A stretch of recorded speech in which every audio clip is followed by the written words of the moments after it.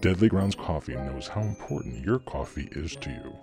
Every batch is roasted to perfection with a unique special method that brings out the richest, deepest, smoothest flavor you'll ever find. We're coffee freaks too, and deadly serious about our brew. Just one sip and you'll know why we say, once you go deadly, you don't go back. It's truly coffee to die for. So when you're ready to get a little deadly, get online and order yours at getdeadly.com. It's coffee so good, it's scary.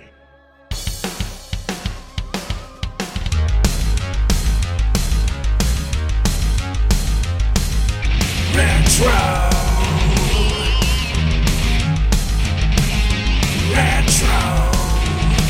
Red Octopus! Retro!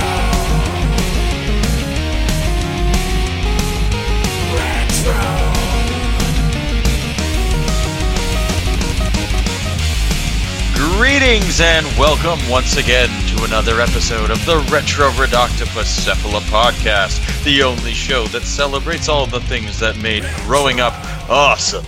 We are part of the Dorkening and Inebriate Podcast Networks, and as always, we are brought to you by Deadly Grounds Coffee, coffee to die for. And die for it you might indeed on this episode. I am your host, 8-Bit Alchemy, and with me as always are my semi-cursed cohorts, Parasite Steve. I'm here. You are, and Nintendo 25. Hey, listen. I don't know about this. I think they want us for dinner tonight. Who's they? I'm not a fan of this. I don't know who they are. I'm not on the they. Are we for dinner, or like, are we on the menu, or is it like a cookbook scenario where they're just trying to feed us? I think they just want to eat us raw. Feeded? Or are they feeding us? Like, they're having us for dinner? We're like the sushi, the human sushis. You know, like, oh, we should have our neighbors over for dinner, you know? Like, it'd be nice to meet them. Like actually devour them? Oh, like, num num. You know, I think the best way to have sushi is to have it raw. I don't think there's any way to make it better than raw. That's the best way to have, wrestling. WWF. Yeah, that's what I've heard. That's what our buddy George O'Connor has told us. Oh yeah. You get no backlash. No, I'm actually lying. George O'Connor watching all the current WWF, very current now wrestling. Anyway, hey, thanks for being here, guys. And thanks for tuning in, Retroids.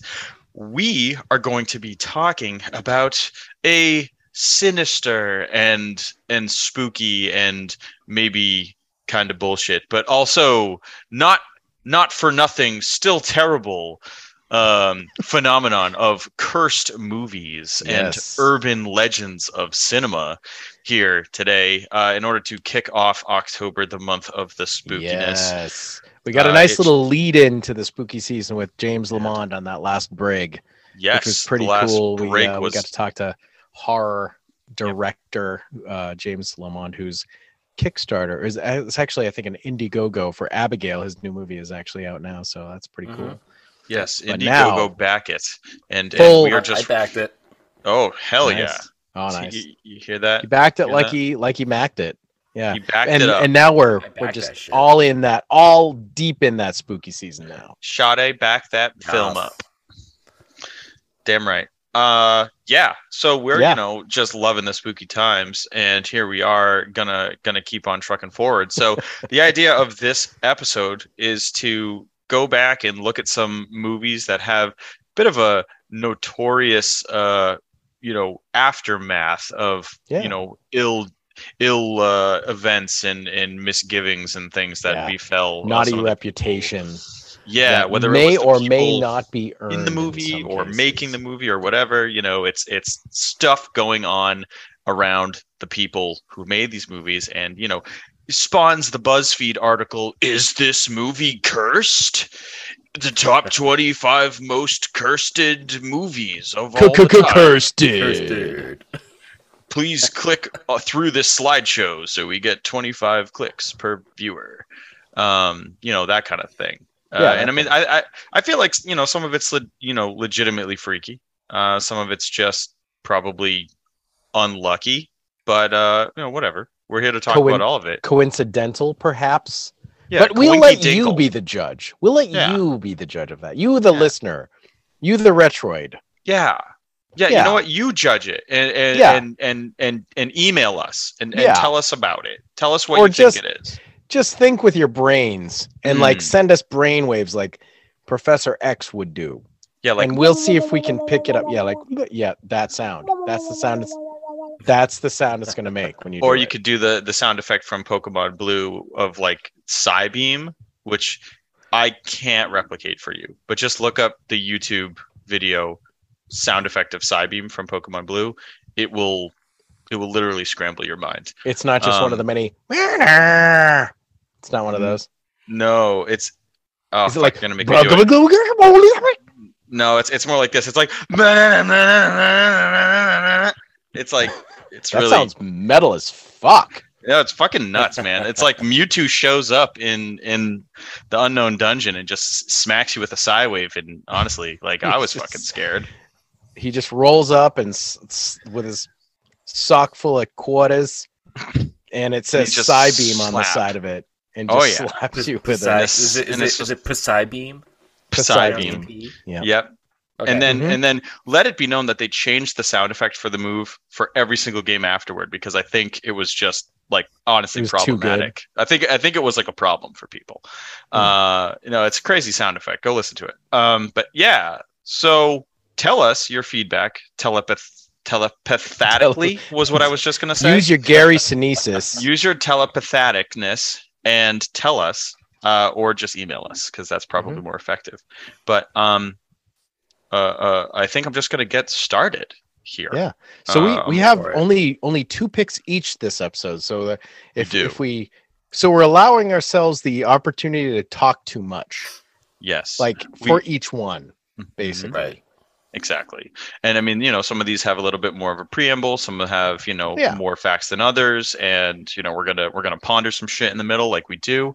Make a question sandwich. So good. A Shabibin. Yeah, a Shabibin. A Shabibin. Take a big Shabibin bite out of that. So yeah, we're gonna probably have this be a 3.5 hour episode. So buckle up. You, the audience, know more than we know right now because you've already seen the MP3. But we did reel ourselves in with just the 2 picks, so we did. That was smart. I think that was smart. Yeah, exactly. We're all call us all Tommy 2 picks, right? For today's episode. Okay, so you should be Timmy 2 picks. I can be Timmy 2 picks, and I'll put one of my 2 picks first right here. Okay. So I'm going to talk to you all about the movie The Omen, and I'm going to just kind of start with the tagline: "You have been warned. If something frightening happens to you today, think about it. It may be The Omen." Which is a goddamn horrible phrase. Think about it. Like, if something frightening happens to you, just have yourself think about it. It might be man, they were really friggin' grasping. So The Omen is a 1976 supernatural horror film directed by Richard Donner, not of the Donner Party fame, unfortunately, and written by David Seltzer. Donner would go on to direct films such as Superman, The Goonies, Lady Hawk, The Lethal Weapons, and Scrooged. Yeah, I've never heard of any of this. No. Yeah, I know, right? Yeah, he's a pretty indie filmmaker. His 4th film, however, The Omen, is known to be a classic horror film with a very dark and storied air of evil and malevolence that surrounds the people involved. Now, I have watched this movie. It's a very goddamn long movie. I think it's just slow the entire time. I feel like I liked the first half better than the second half, but that's because I wasn't able to be bored quite yet in the first half. It's just it's so long. Like, I really thought it was almost over by the time I was starting to get bored. Really? And then there's another hour and a half. Time? I think it's like 2.5 hours. It's like 2+ for sure. Like maybe 2 hours and 15. It's a long damn movie. Not that long. I don't know. I mean, for how slow it is the whole fucking time. So it's funny. It's under 2 hours, so it's really not a long movie at all. It's just it feels that way. Oh, so that's interesting. God. So to you, it felt like it was 6 hours long, but it was actually only 1 hour. Mm-hmm. That adds to the weirdness and the creepiness of it. Yeah, it felt like the one in 1976 is like an hour and 51 minutes, and then there's another one. If I can get to it, came out later, like a 2006. Yeah, I haven't seen the remake. Yeah, I've never seen the remake either. But yeah, the 1976 version. That one's even shorter. That one's shorter by 9 minutes, but still short. Well, that one might be better then, because I feel like this movie needed less. But anyway, the 9-minute less. This is not an op-ed. I'm not here to give you my full opinion on this movie. But the film stars Gregory Peck, Lee Remick, David Warner, Harvey Spencer, Stevens, Billy Whitelaw, Patrick Troughton. I don't know the combination of letters O-U-G-H always throws me. Is it Troughton? Is it No, it's actually pronounced like Psybeam from. Is it? Yeah, that's it. Oh, that's it. Patrick. Martin Benson and Leo McKern. The plot of the movie follows a young boy, Damien Thorne, who was replaced at birth by his father, unbeknownst. One of my favorite words, to his wife, after their actual son died shortly after birth. A series of mysterious events and horrible deaths occur surrounding the family as Damien grows up. They come to learn that Damien is in fact the Antichrist. Oops. Wouldn't you know it? As prophesied in the Bible. So, this movie is kind of about horrible events that happen to this family. And that, honestly, that whole thing just kind of stretched beyond the silver screen, because there's a lot of horrible events that happened and deaths surrounding the people that were making this movie, during and afterward. So I'm going to kind of run through these. Before and aft. B and A. Yes. Yes. But yeah, so I want to go through these rapid fire style, and if you watch out, want to interject, dodge, just or something, just go for it. Okay. So just a month before filming was to start, lead actor Gregory Peck's son committed suicide, which is awful. As soon as Gregory Peck flew to the set to begin shooting, Peck's plane was struck by lightning. And then the executive producer Mark Newfield's plane was also struck by lightning on his way to the same location, not the same plane. The hotel that producer Mark Newfield and his wife were staying at then got bombed by the Irish Republican Army. What? So at one point, the crew hired a small plane to do some aerial photography, but it was given to another client at the last minute, and that photography plane crashed on takeoff, and everyone on board died. Wow! Which Jesus. Didn't directly involve the movie, but it almost did. It was almost the plane that they used. Then, while filming a sequence of the movie in the zoo, Damien, who was played by Harvey Spencer Stevens, had upset the baboons in the zoo so much that they started to just go crazy. And an animal wrangler was called in to help and calm down the animals. But the day afterward, he was mauled and killed by a tiger. Wow! What? Damn. Yeah. Oh my God! And all of these are completely corroborated. These all did happen. I can't believe the two planes getting struck by lightning. Yeah, it's really fucking crazy. So I mean, really, I'd wager a guess to say small. Yeah, right? I mean, maybe lightning strikes twice, but it usually does, right? And it's certainly not, two planes related. I don't know. Yeah, like two people from the same movie, small circle of movie people got struck by lightning. That's insane. Yeah. And then this next part is really, really crazy. I wish I could 100% confirm these facts better. But the way it goes is that special effects supervisor John Richardson designed a sequence in The Omen in which a character is decapitated by a sheet of glass. While working on his next movie in the Netherlands, Richardson and his assistant were involved in a car accident, and his assistant was decapitated. Jesus. And apparently it goes that this car accident happened in the Netherlands near a street sign for the town of Omen, OMMEN, which was 66.6 kilometers away. I mean, I don't want to corroborate that. I just want to. I want to believe that that's a thing. I always wonder is the best medicine here for me. Yeah, that's I don't know. I mean, Omen, Netherlands is a real place, and I don't know. Obviously they are aware of the title. It might be a road sign that says 66.6 because they're like teehee the devil. But yeah, like this accident supposedly happened there. So this is definitely one of the biggest examples of a movie that started to kind of generate buzz about, is it cursed? Is there actually a curse? Was the subject matter of a child being the Antichrist too close to some supernatural force and, actually pissed something off? There's no way to know for sure, but it's definitely more, I feel like, more than just a string of horrible coincidences. I don't know. I mean, it could just be, it could, but it's crazy. It's crazy. Yeah. It's so much horrible shit. And so many, connections to the film, but there really is no way to know for sure. It's just whatever you believe. And, I mean, I that's the case for all the movies we picked tonight. We have 6 movies that are all, like they fit the theme, and it's really like, well, these things happened. Yeah. And I think it goes back to the idea of what is a curse. Like if you think of like, people unlocking a mummy's tomb and digging it up, and then the curse of the mummy, and people start dying and all this kind of stuff. Like this idea of like just bad things happen to people involved. Yep. And you're like, well, I mean, bad things happen all the time, but if there's a unifying thing that connects those people, then it starts to feel like, it must be the unifying thing's fault. Right. Exactly. And so it is all tragic, but it is also, very interesting. Yeah.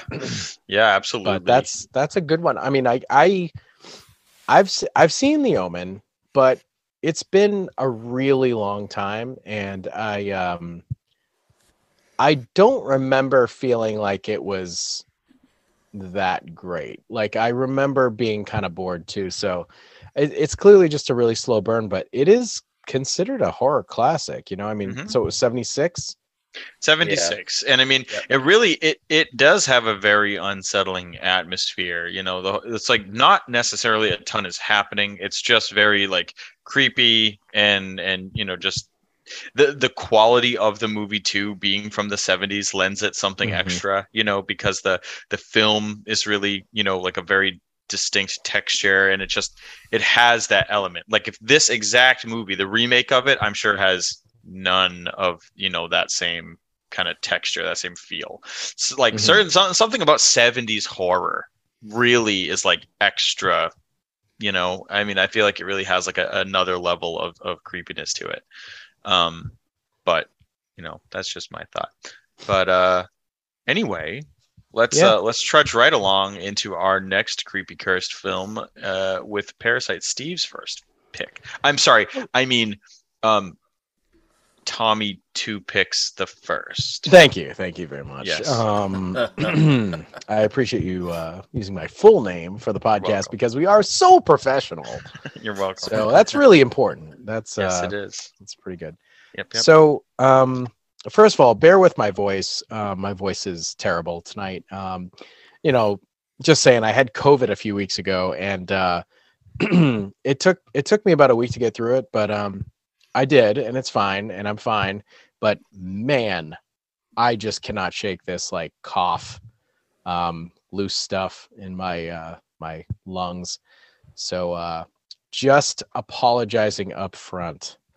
But my first pick of the night. So we're going from 76 to 1982. Another very famously acclaimed and also cursed, allegedly, film. That is the movie Poltergeist.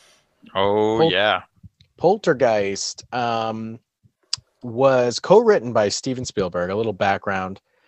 And originally it was going to be called Night Skies, and it was being developed as a sequel to Close Encounters of the Third Kind. But it turned out that the studio would not let Steven Spielberg direct this movie because he was prepping to do E.T. and he wasn't allowed to do two things at once. I don't know why. Maybe it's because they wanted people to concentrate on one thing and create quality things. I don't know. But there was a clause in his Universal Studios contract that prevented it. So he ended up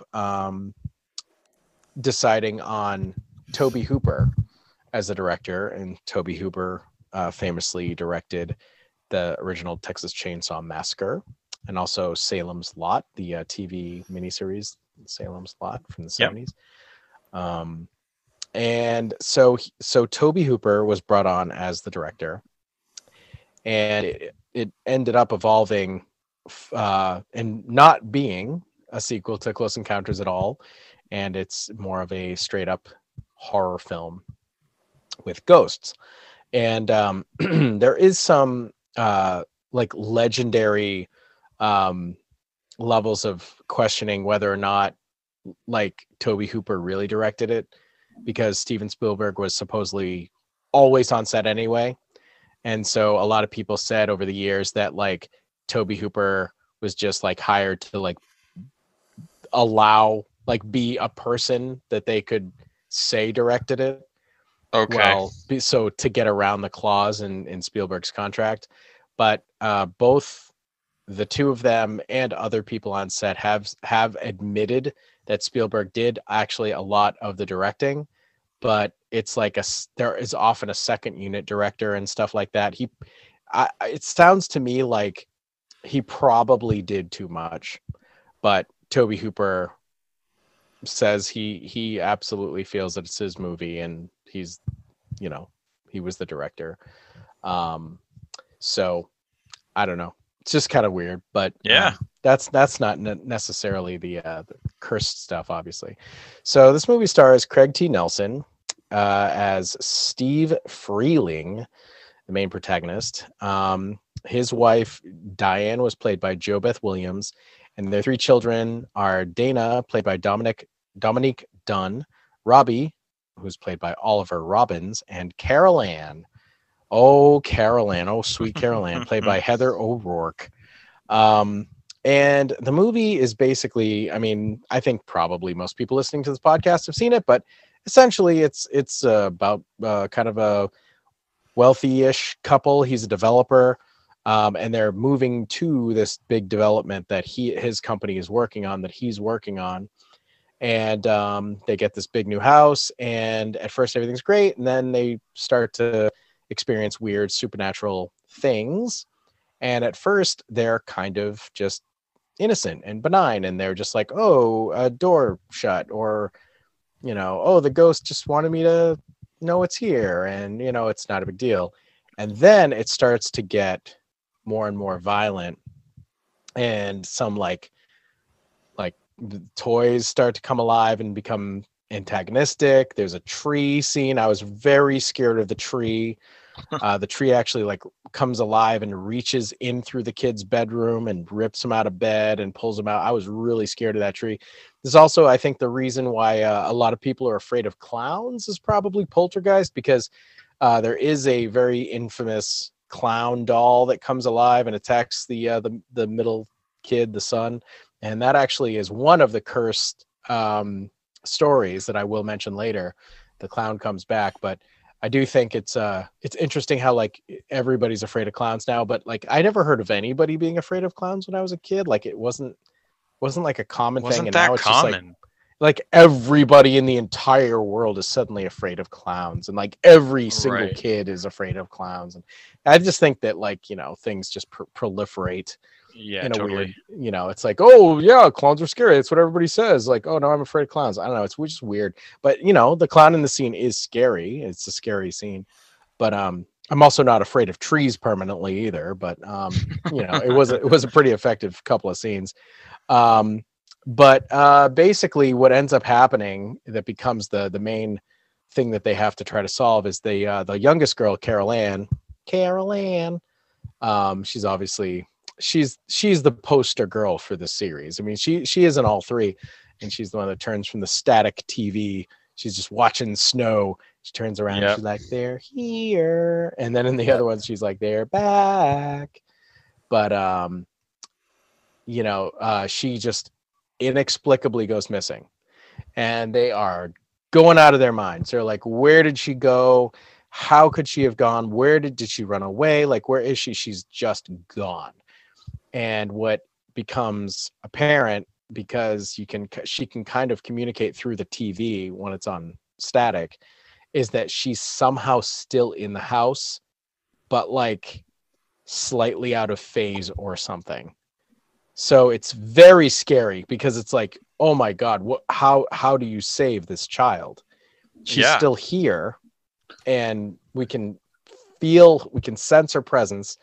We can tell she's still here, but, I think there's one or two scenes where they hear her, but she's just what you explained it, like she's just somehow out of phase. I don't know, very weird. So she there's also a old Twilight Zone episode, very similar in plot, called Little Girl Lost.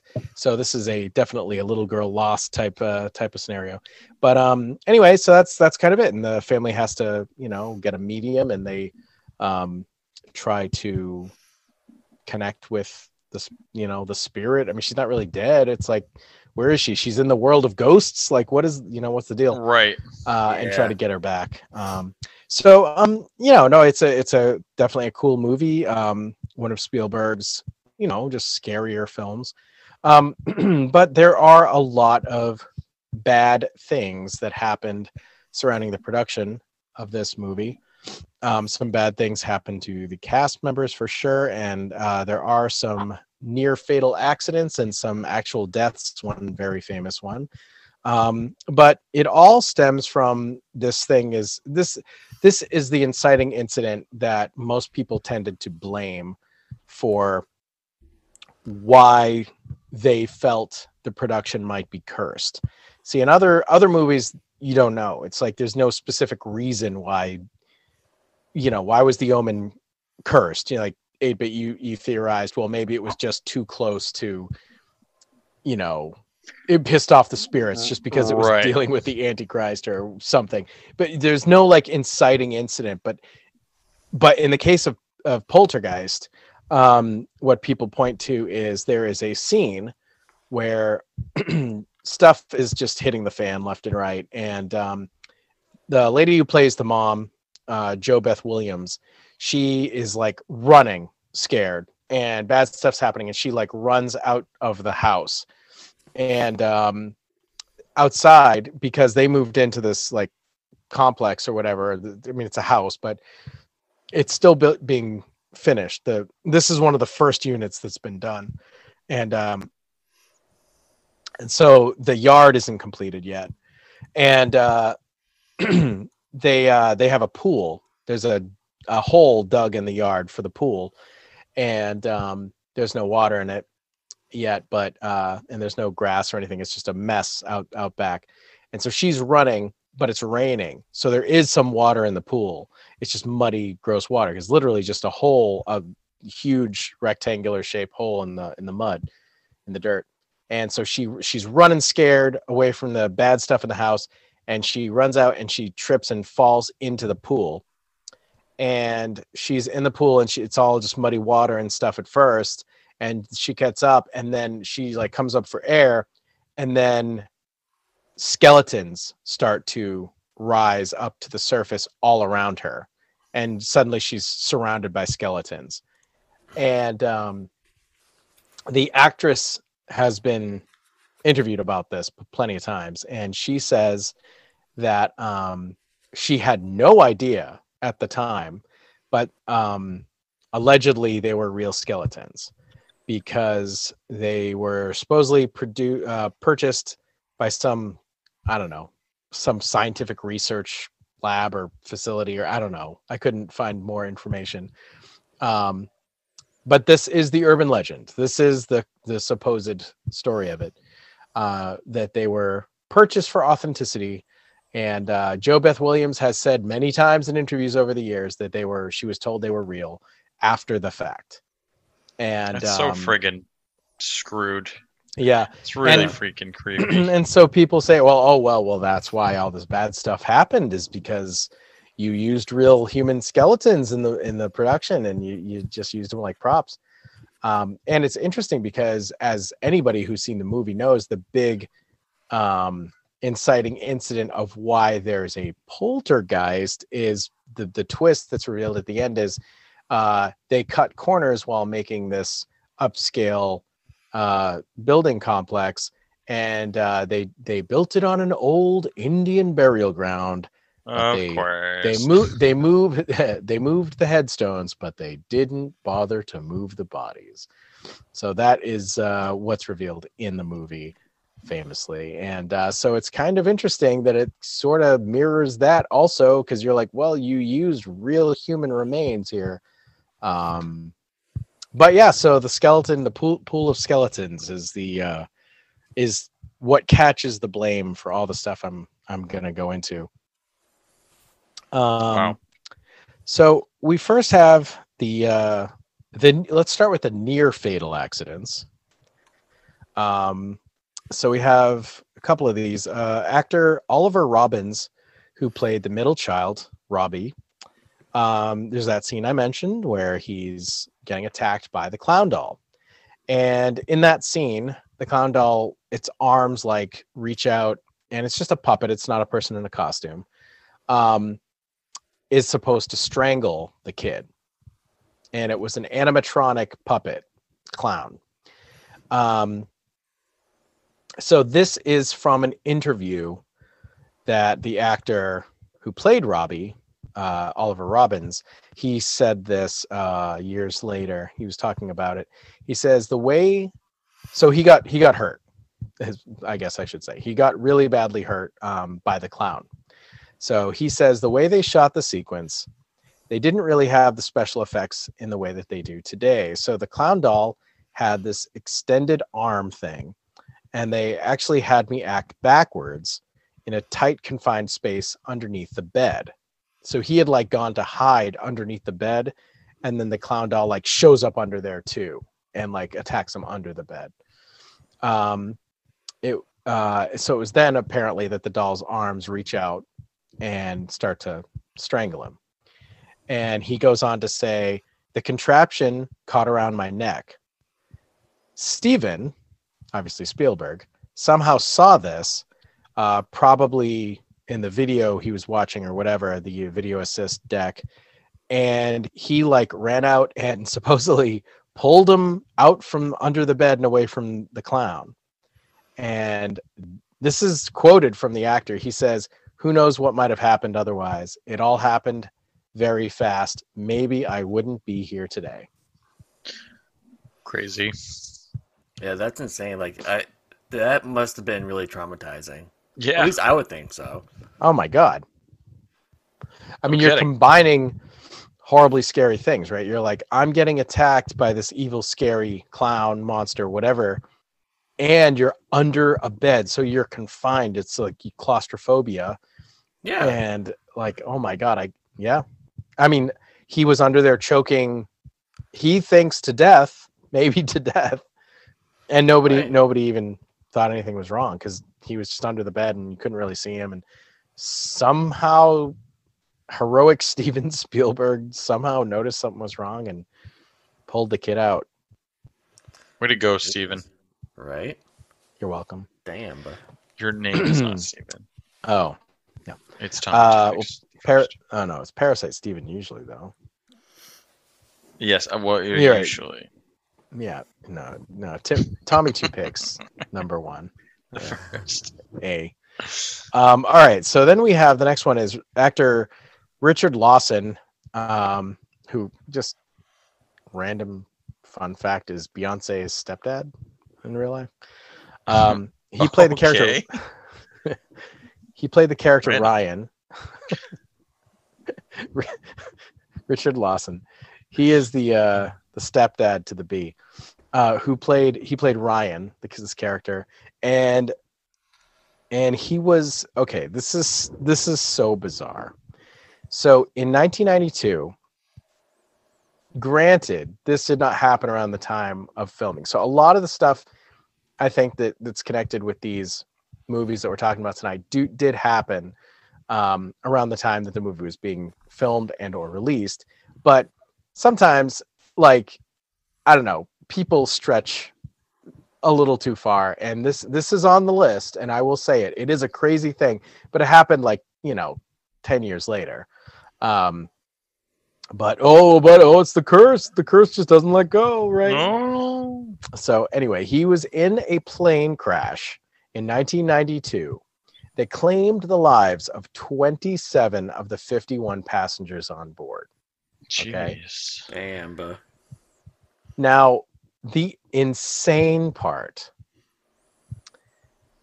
was that somebody, so he was not he had a coach ticket, and somebody in first class recognized him and was like, "Oh my God, you're actor Richard Lewis." Or no, sorry, that's the Boku guy. That's a different Richard.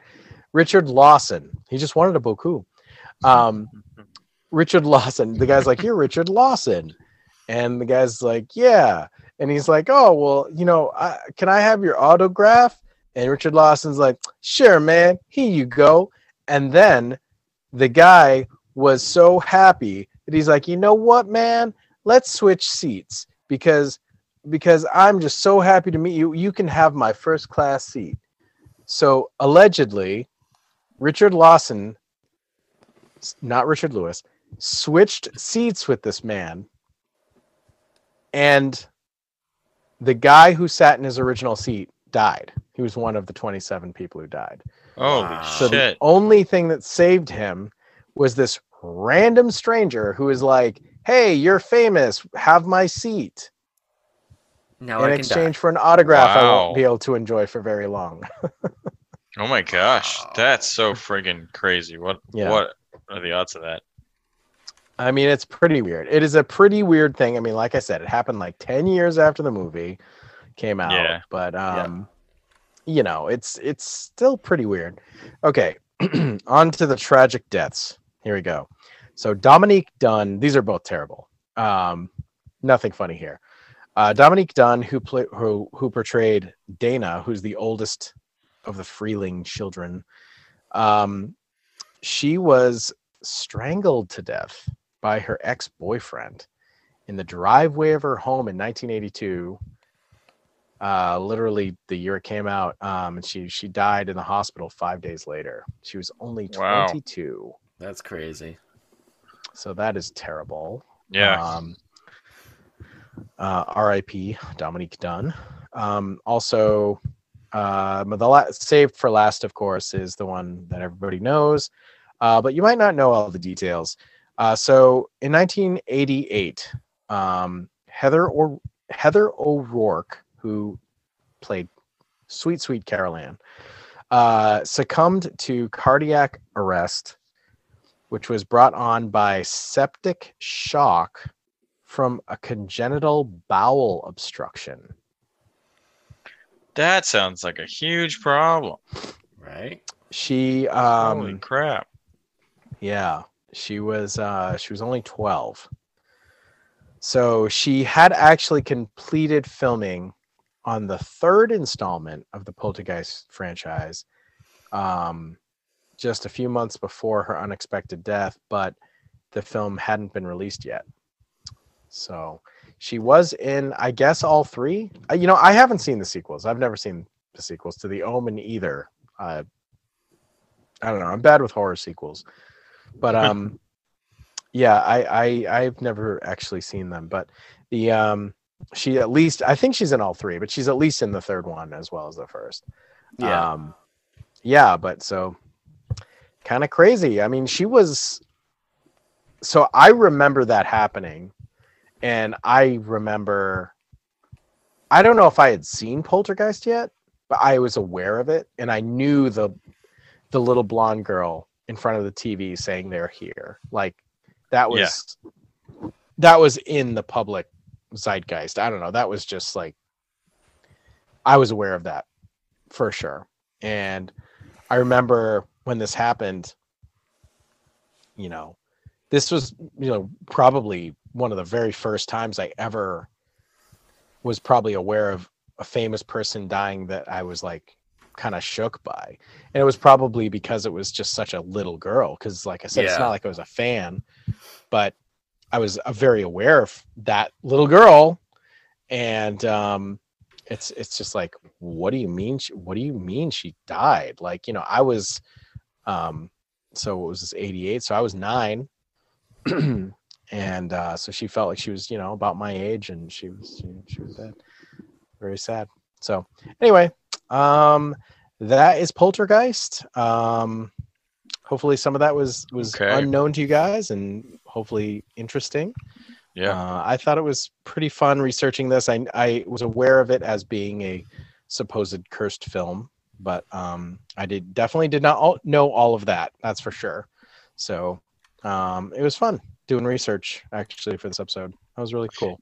Yeah, but, I mean, as much as like the subject matter is dark and macabre, it is interesting to go back and look through all these different events and goings on, and it's I guess in some way similar to why people are so into true crime and stuff. This is a similar thing of like actually learning of these real factual but horrible events that happened and surrounding movies, something that we consider to be something that is make believe and safe and there's no danger, and you're kind of like learning all these weird dark aspects of it. It's very interesting, and hey, kind of why I wanted to do this episode.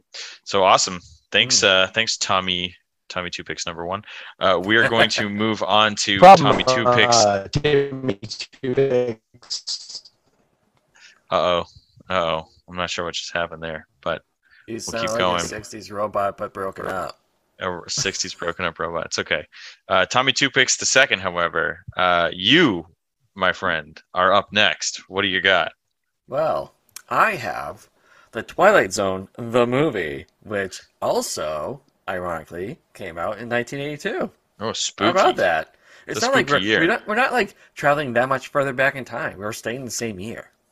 I mean, at least it's further back than today. It's That's 40 true. years ago. By almost 30 years. No, it is 30 years. Yes. It's 40 years. 40 years. I can't do basic math. 40. Math is hard. It is. It's hard. So, Twilight Zone the movie came out in 1982. It's an American science fiction horror anthology film produced by Steven Spielberg. Again, Steven Spielberg. He's very famous for directing things. Apparently very cursed. His name's going to pop up like every 5 minutes throughout this episode. So get ready. So get ready. So it was produced by Steven Spielberg and John Landis, based on Rod Serling's 1959 through 1964 television series of the same name. But the film features 4 stories directed by Landis, Spielberg, Joe Dante, and George Miller. Landis's segment is an original story created for the film, while the segments by Spielberg, Dante, and Miller are remakes of episodes from the original series. The film's cast included Dan Aykroyd, Albert Brooks, Scatman Crothers, John Lithgow, Vic Morrow, and Catherine Quinlan. The original series cast members Burgess. Oh, okay. It's Burgess. Yes. Meredith. He's great. Burgess He's Meredith. great. Yep. Patricia Barry, Peter Bracco, Maury Matheson. Am I pronouncing that right? Matheson. Okay. Kevin McCarthy, Bill Mummy.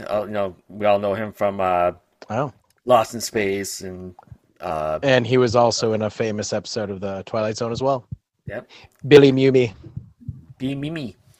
And William Shatner appeared in the film, with Meredith assuming Serling's role as the narrator. So what I'm going to be talking about is the helicopter incident,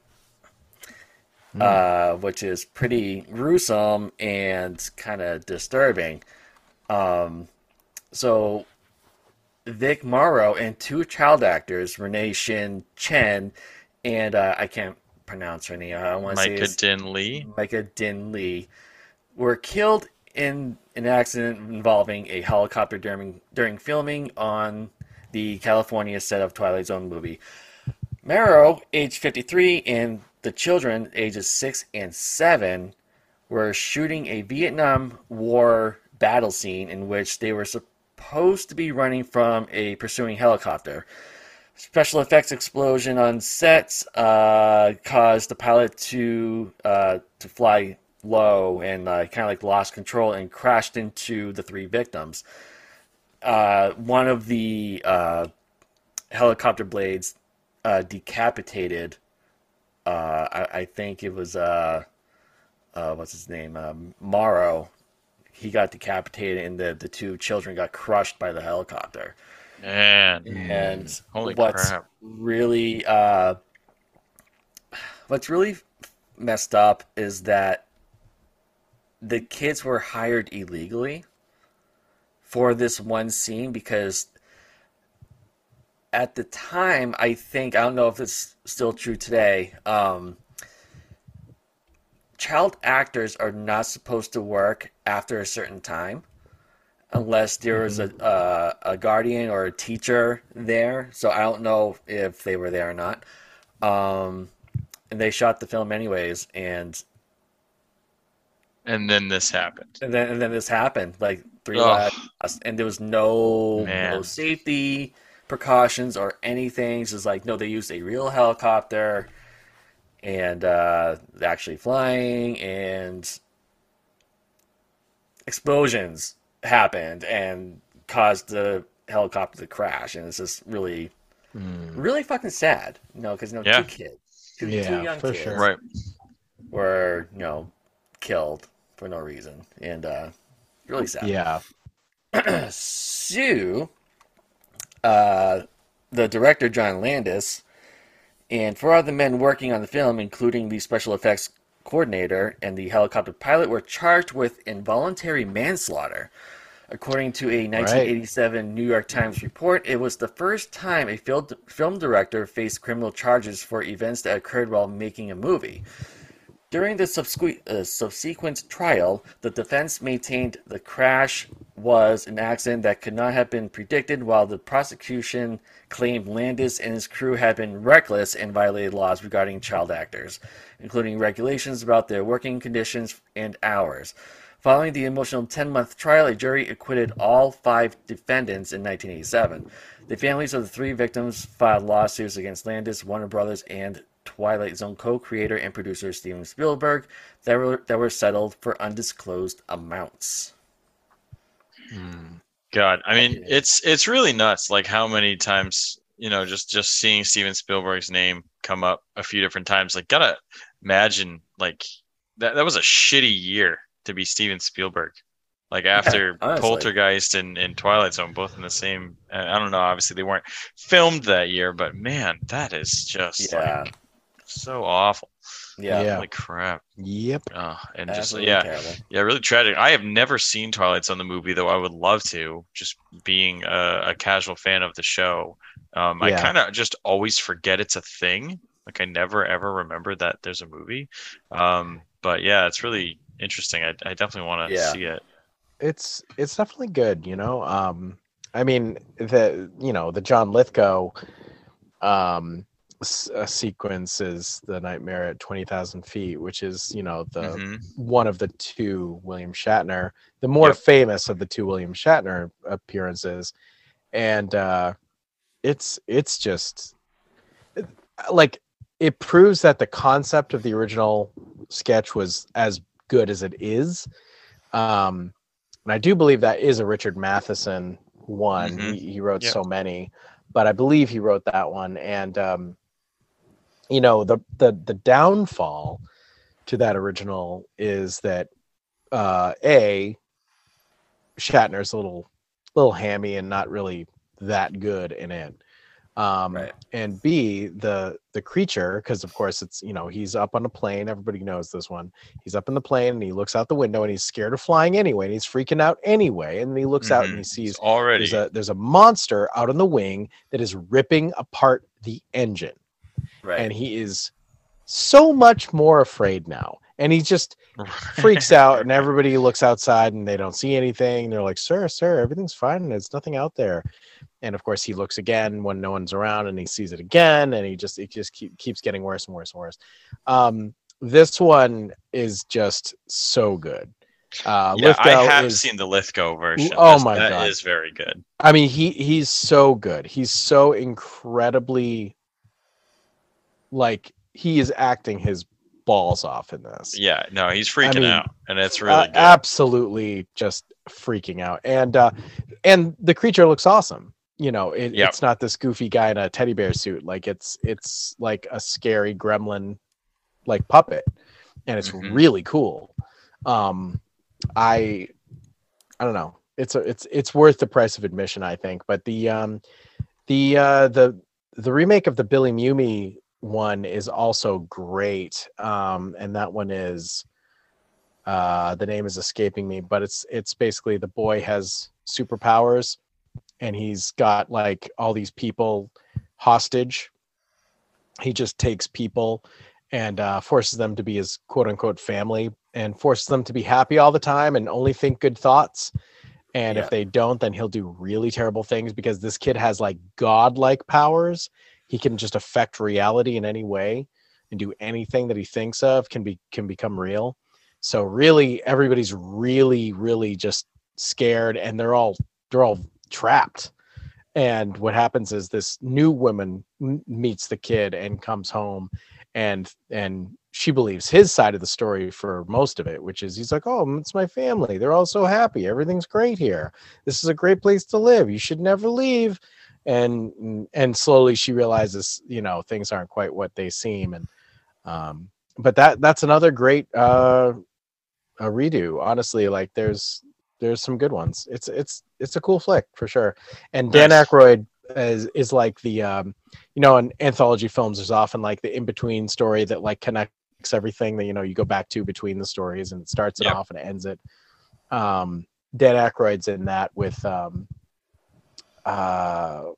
what's his name? Albert Brooks. It's Aykroyd and Albert Brooks. And I think that's the original story that Landis wrote. And it's not super good, but it's fun. It's cool. But yeah. Nice. But that is a famous tragic thing that happened for sure. Yeah. Like when you said you wanted to do an episode on cursed films, I definitely that was one of the first ones I thought of.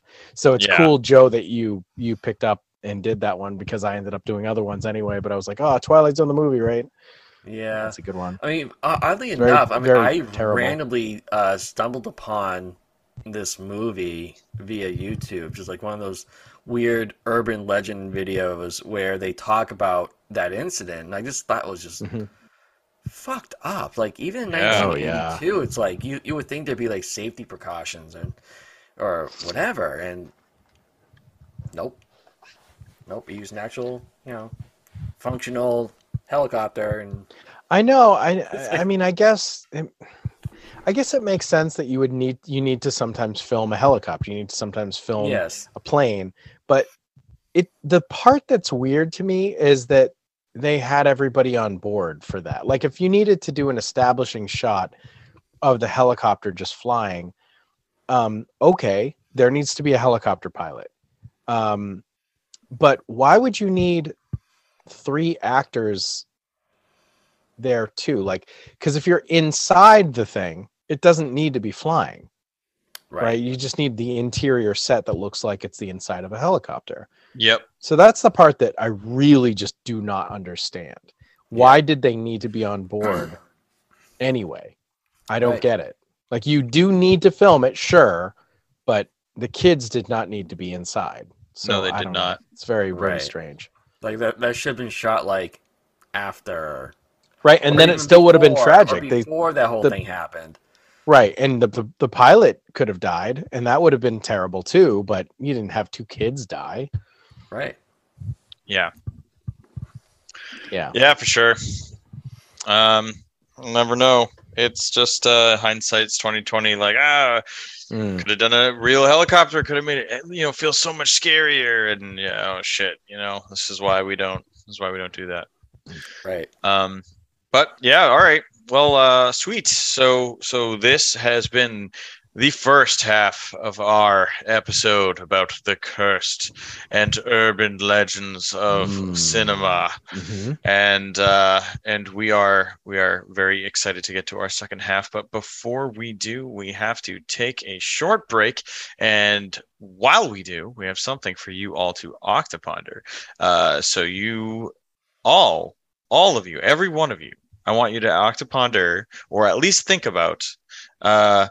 Which is kind of the same thing. I mean, octopondering requires more of you, but it requires tentacles. If something frightening happens to you, think about it. But if we ask you a question while you're eating your shabibin, your shabibin sub deluxe. I want you to name an urban legend of any classic or modern piece of cinema or television. And I can expand upon that definition as urban legends, something rumored, something talked about, something weird, something creepy, something unconfirmed, something bizarre. Just an urban legend, Yeah. Like sometimes it's like, all the kids at school were talking about this supposedly. Right. Like, have you heard about this thing? Yeah. Oh my God. If you, if you play Stairway to Heaven backwards, it's all about Satan. It says Paul McCartney's dead. I don't know. It's something with something. It says, I love you, sweet Satan.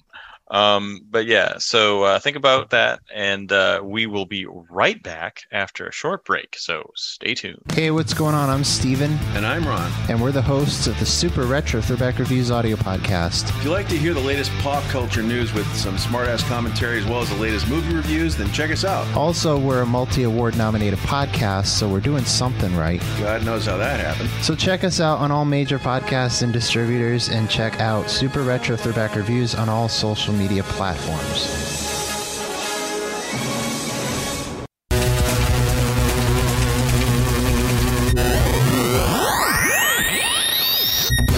Hi, I'm Patsy the Angry Nerd, lover of science and sharks. And I'm Ashes Von Nightmare, the Real Housewife of Transylvania and Mistress of Merlot. And we're the hosts of the Throwdown Thursday podcast, part of the Some Buddies and Grand Guignol networks. Join us each and every Thursday as we break down all the characters you love and love to hate. That's right. We cover characters from movies, television, books, video games, and even real historical figures. Plus, we discuss science. And wine. Like, so much wine. Like, all the wine. We also pit random characters against each other in free-for-all contests voted on by you, the listener, and reveal the results the following week. Did I mention the wine? Like, there's a lot of wine. So join us on our journey through pop culture on Spotify, Stitcher, Apple Podcasts, Podbean, and everywhere you listen to podcasts. And we will see you next Thursday.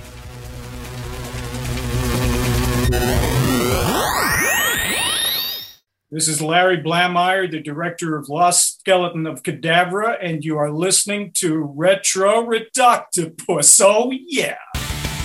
Hey, are you ready to do some thinking? It's about that time where we ask you, the audience, to octo-ponder this. All right, welcome back aboard, everyone. Before we took a break, I asked you to ponder and think of an urban legend that pertains to classic or modern cinema or television. We have some choices we've pondered, and then we will read the ponderings of our Retroids off the Facebook group, which we like to do every single episode. And if you are sad and sitting there with a frown on your face, wishing, darn diddly, I wish I had participated, you can just go to facebook.com/group/ go to facebook.com/group/598132467281788, or if that sounds too hard, just look up Retro Redoctopus on Facebook, join our Facebook group, and participate on our polls that we post the day of recording, which is every other Thursday. You know what to do. you have the assignment. But if you've heard what 8-Bit said just now, and you're going to find it, and you answer, you have to know that we're not going to be able to change the past recording to include your new answer. Yeah, you have to. I feel like that just needs to be said. Mm-hmm. You know, I just want to make sure you guys know that.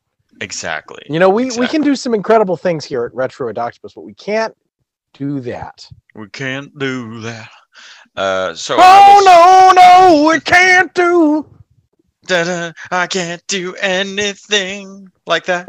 I can't do anything like that. So I'll start it off with the first thing that came to my mind when I was thinking about urban legends. So I used to be a frequent flyer of the website Snopes.com, and I loved the Snopes urban legends, like cinema, you know, pop culture kind of thing. I obsessively read those articles back in middle school, and so there was one kind of tidbit, an urban legend regarding the original printing of the Wizard of Oz movie. And there's one scene at the end of the Follow the Yellow Brick Road song, and they're all tra-la-la and hippity-dippity skipping off into the distance, and supposedly there is, in the very far back distance, you can see. This is the legend. The legend. According to legend, the legend has it that in the way in the distance, you can see a hanging body of one of the Munchkins who apparently killed themselves on set and hid themselves so well that it was caught on film, and supposedly that it's just their body hanging from one of the trees in the distance. And if you watch the clip, you got to be careful, because there are a number of intentionally altered. There's a couple of things at play here. There's altered versions of that scene where people have tried to amplify the effect falsely. There are edits of the movie where the item in question back there is just entirely gone. And then there are edits of the movie which are the original edit with the actual thing that caused this rumor. So this hanging Munchkin in the background, the scene prior actually had a ton of animals all over the place, and there were animals that they had gotten from a local zoo and all this other stuff. In this scene where they are skipping away at the end of the Yellow Brick Road song, there is a very skinny, large bird that is some type of crane that is standing in the background, and you can't really see it unless you're super closely looking for it, but towards the end of the shot it stretches its wing out, and the wing that stretches out and then folds back in apparently just creates enough of a optical illusion, enough of a reflection of the light, that people just weren't sure what the hell they were looking at. Right. And this whole urban legend kind of came about, and it's wild because looking at the footage, I'm like, yeah, that's definitely a bird. Sure. 100% it's a bird. But I honestly can't say I can view it unbiased. It's like I know both sides of the story, and that's definitely what's going on. But it's still very creepy and very unsettling. And as a kid reading that, it blew my mind, and I immediately wanted to find footage of it so I could see it.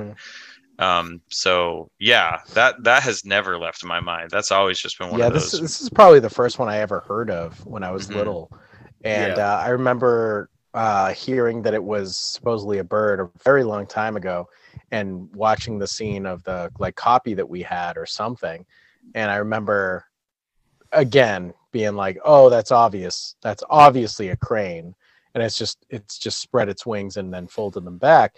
But it's kind of like what you were saying. It's kind of like, when you can sing along to the song when it's playing, you know the words as long as the song is playing. It's like, oh, it's so obvious now at this moment. But if you didn't have the song playing, you didn't know it was a bird, would you have been able to do that? Would you have been like, oh yeah, it's obviously this? Yep. You can kind of see it looking like a swinging body. Like a body bag. If that's what somebody said, you're like, oh, is it? Right. very subjective. And then there are some edited footage that you can find on YouTube of super zoomed in edits of this scene, and it's definitely just a large black shape swinging left and right, and that's just not the original footage. Yeah, somebody it's just made that. It's just been edited to look authentic. But anyway, moving that's a right great along. One. Yeah, thank you. So moving right along, of all urban legends slept for. Oh yeah, probably. Yeah, wicked, and such a cheery movie. You know, like that's what extra lended the creepiness to it. Is it's like Wizard of Oz. What? Yeah. You know, right? It wasn't like already a scary movie, like you know, like some of these or a lot of these are. But yeah, right. Anyway, so Parasite Steve, what do you got? So I wanted to kind of dodge some of the obvious ones, and I found this one, the movie James Bond movie Goldfinger. According to legend, actor Shirley Eaton, who famously appears in the movie, dead at the end. James Bond finds her, and she's covered in gold from head to toe. She's just totally, she's golded out. The legend says that the actress died shortly after completing the scene as a result of skin suffocation caused by the paint. So there are technically 2 urban legends that were created from this. One being that is a thing that can happen. Right. That if your body is covered from head to toe in like metallic paint or whatever, that your skin isn't able to breathe and that you will suffocate and that you will die. That was Which is urban ridiculous legend. Because people don't breathe through their fucking skin. We're not geckos. We're not lizards. Right. So that's urban legend 1. That is not true. That cannot happen, as you just alluded to. So the second was that, you know, the actress actually died from it. So of course that is also completely bullshit because nobody could die from that. But you know, this was in the 60s, and you know, it wasn't the day of the internet, and you know, news of her quote unquote death spread freaking by word of mouth like wildfire. And there was no easy way to look up the truth. It was just literally what people said. That's all you had, period. There's nothing else. There's no way of knowing. Yeah. And because the actress, like, you know, plenty of Bond girls, you know, not all of them, but she didn't really go on to do a lot after that movie. Mm-hmm. So because she kind of fell off the acting map, she, you know, everybody's like, oh yeah, she must be dead. She's dead. Like, you know, never seen her in anything else, you know, just so many people just assumed that it was true, but nope, total bullshit. You can't die from that. And actress Shirley Eaton certainly didn't either. Good to know and good to hear, because that would be really awful and would seriously fuck up a lot of cosplayers. Yeah. Yeah. All right. Nintendo, what about you? What do you got, sir? I will go with an obvious one, only because this one kind of affected me, and only because I didn't think this could actually happen in movie sets. But turns out that happens more often than you think, and that would have to be Brandon Lee from the movie The Crow, because that whole movie, you know, that's a classic movie. I mean, we've talked about it. We had a whole episode a few years ago on this series, and it was just so devastating. You know, he was only 28 years old, and he got shot on set, and died. And there was that whole stigma about it throughout the movie. And it's like they didn't know, like, oh, should we release this movie or not? But no, thankfully the Lee families like do it. I mean, Brandon Lee he loved this movie. Like, he loved playing Eric Draven, and it's his favorite role that he's ever played in. And so, like, you gotta release this film. And yeah, and I've at the time I never watched a Brandon Lee movie until after he died. So I remember Parasite. Steve and I watched Rapid Fire and Showdown in Little Tokyo after watching The Crow, and I honestly loved all three movies that he was in. I mean, he was in more than that, but those three in particular, like, those are the very big ones. near and dear to my heart. And it's really, really tragic that such a young actor, a promising actor, just dying so soon. And I mean, it's like when you watch the movie and the scene where this stunt happened, it's like you don't really, you like this is such a known thing now. Yeah. But like at the time the movie came out, like, was this widely publicized yet? Yeah, it was publicized way before the movie came out, and it was like, they were like, oh, there were so many stories. Oh, they weren't even sure if it was going to be finished, and then it's like, oh no, we decided to finish it for Brandon, and all this stuff. But what I will say is that at the time, the details of exactly what happened were very foggy. It ended up being like, okay, there was a prop gun, and the prop gun was loaded with a real bullet. That's what a lot of people said at the time. Yeah. And the actual story is that it was a prop gun. It was not loaded with a real bullet, but it had fired blanks in the past. But what can sometimes rarely happen is that the blanks have cartridges too, and sometimes the cartridges can get lodged into a place in the gun that it's not supposed to be.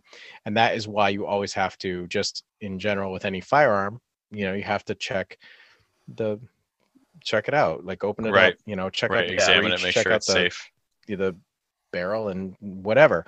And every prop master for every movie is supposed to do this with every prop gun, period. And this same exact thing happened just last year with that movie. It was called like Red State or something. No, not Red State. It was a Alec Baldwin movie. Alec Baldwin, the same thing. Somebody just died. The same sort of way. A camera woman. Really crazy. It was supposed to not, it's not that it was loaded. It was an accidental shooting. Right, exactly. So, but the actor who actually pulled the trigger was never known when we were kids. They never said like who was the one who actually did it. It was actually the actor Michael Massey. He passed away in 2016, but he was the guy who played Fun Boy. Yeah, and it's I guess this scene when I always thought it was the scene when all of the gangsters fire upon Brandon, and that like they table, right? That's what I was told, but I don't think it's that scene at all. I think it's just when Funboy shoots him, and it's definitely that character who's the one who does it. That screwed up.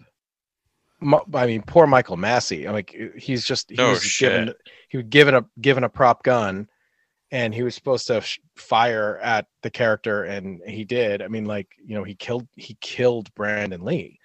It's awful. Like, can you imagine how awful so he never got over it.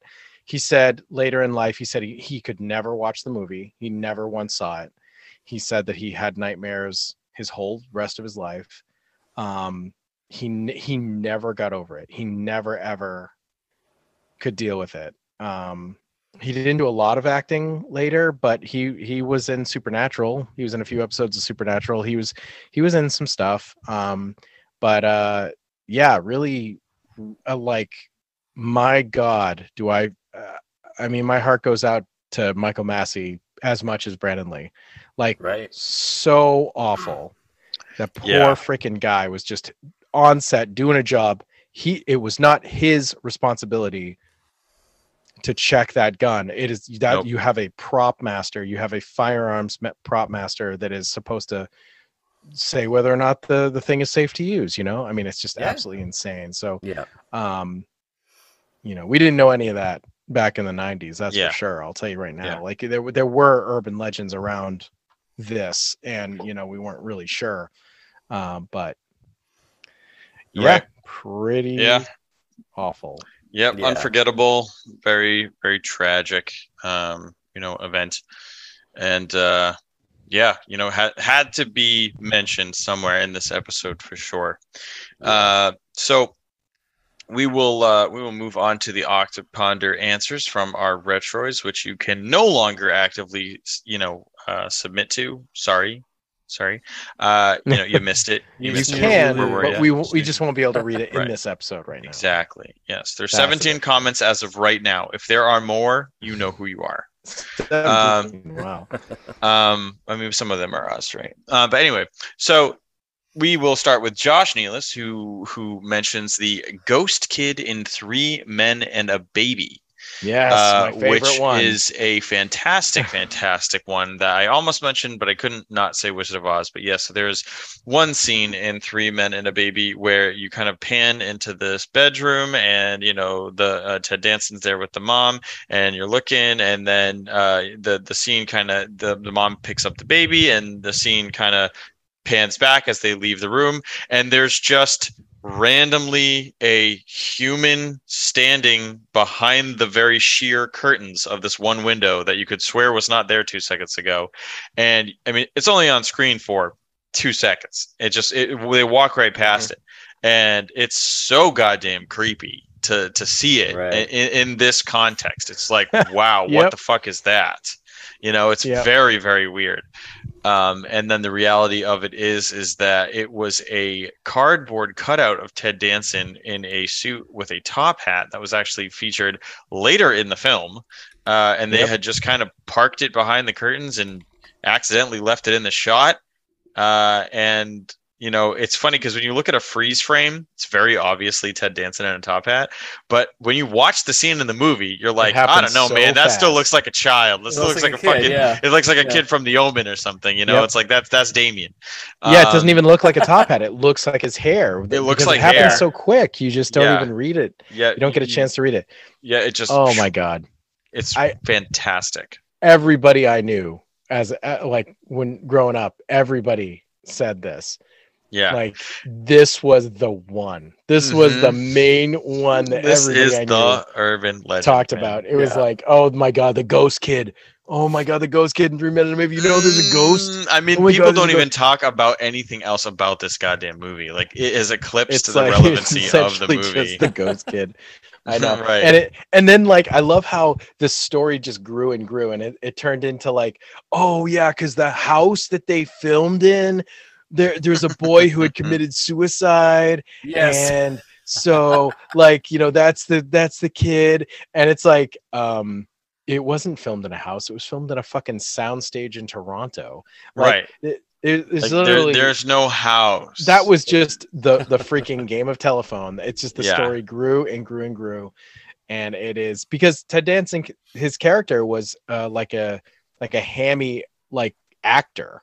So in the movie, so he had shit from his movies all around the apartment, and this was just he had a standee of himself, and you know what, it fits the character perfect. Yeah, totally buy it. He freaking would have a standee of himself.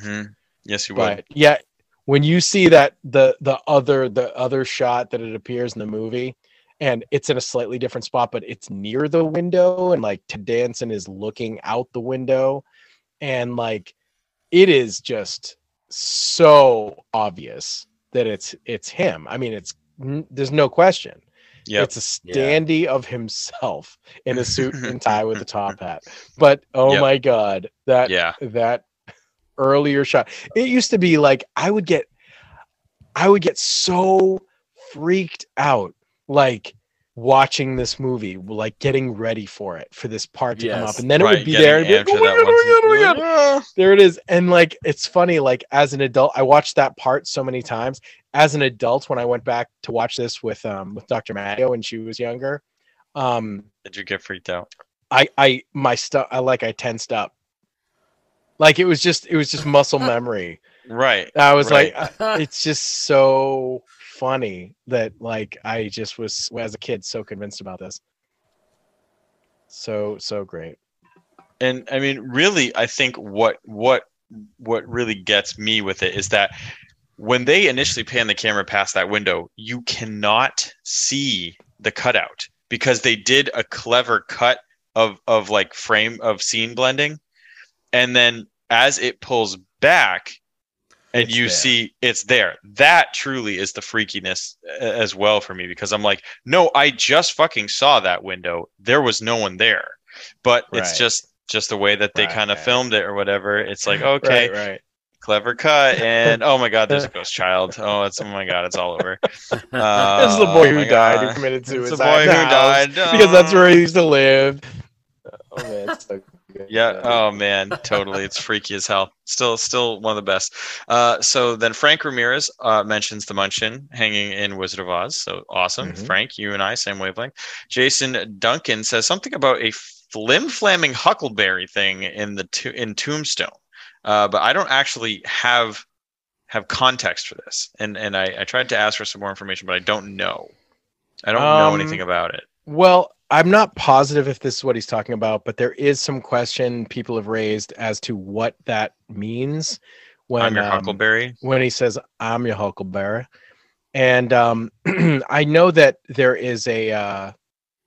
are a few explanations that the like internet has come out and suggested for what it really means, and people have made memes saying like it means this, and it's like, no, that's just a meme, you can't believe memes, like who knows like what it is.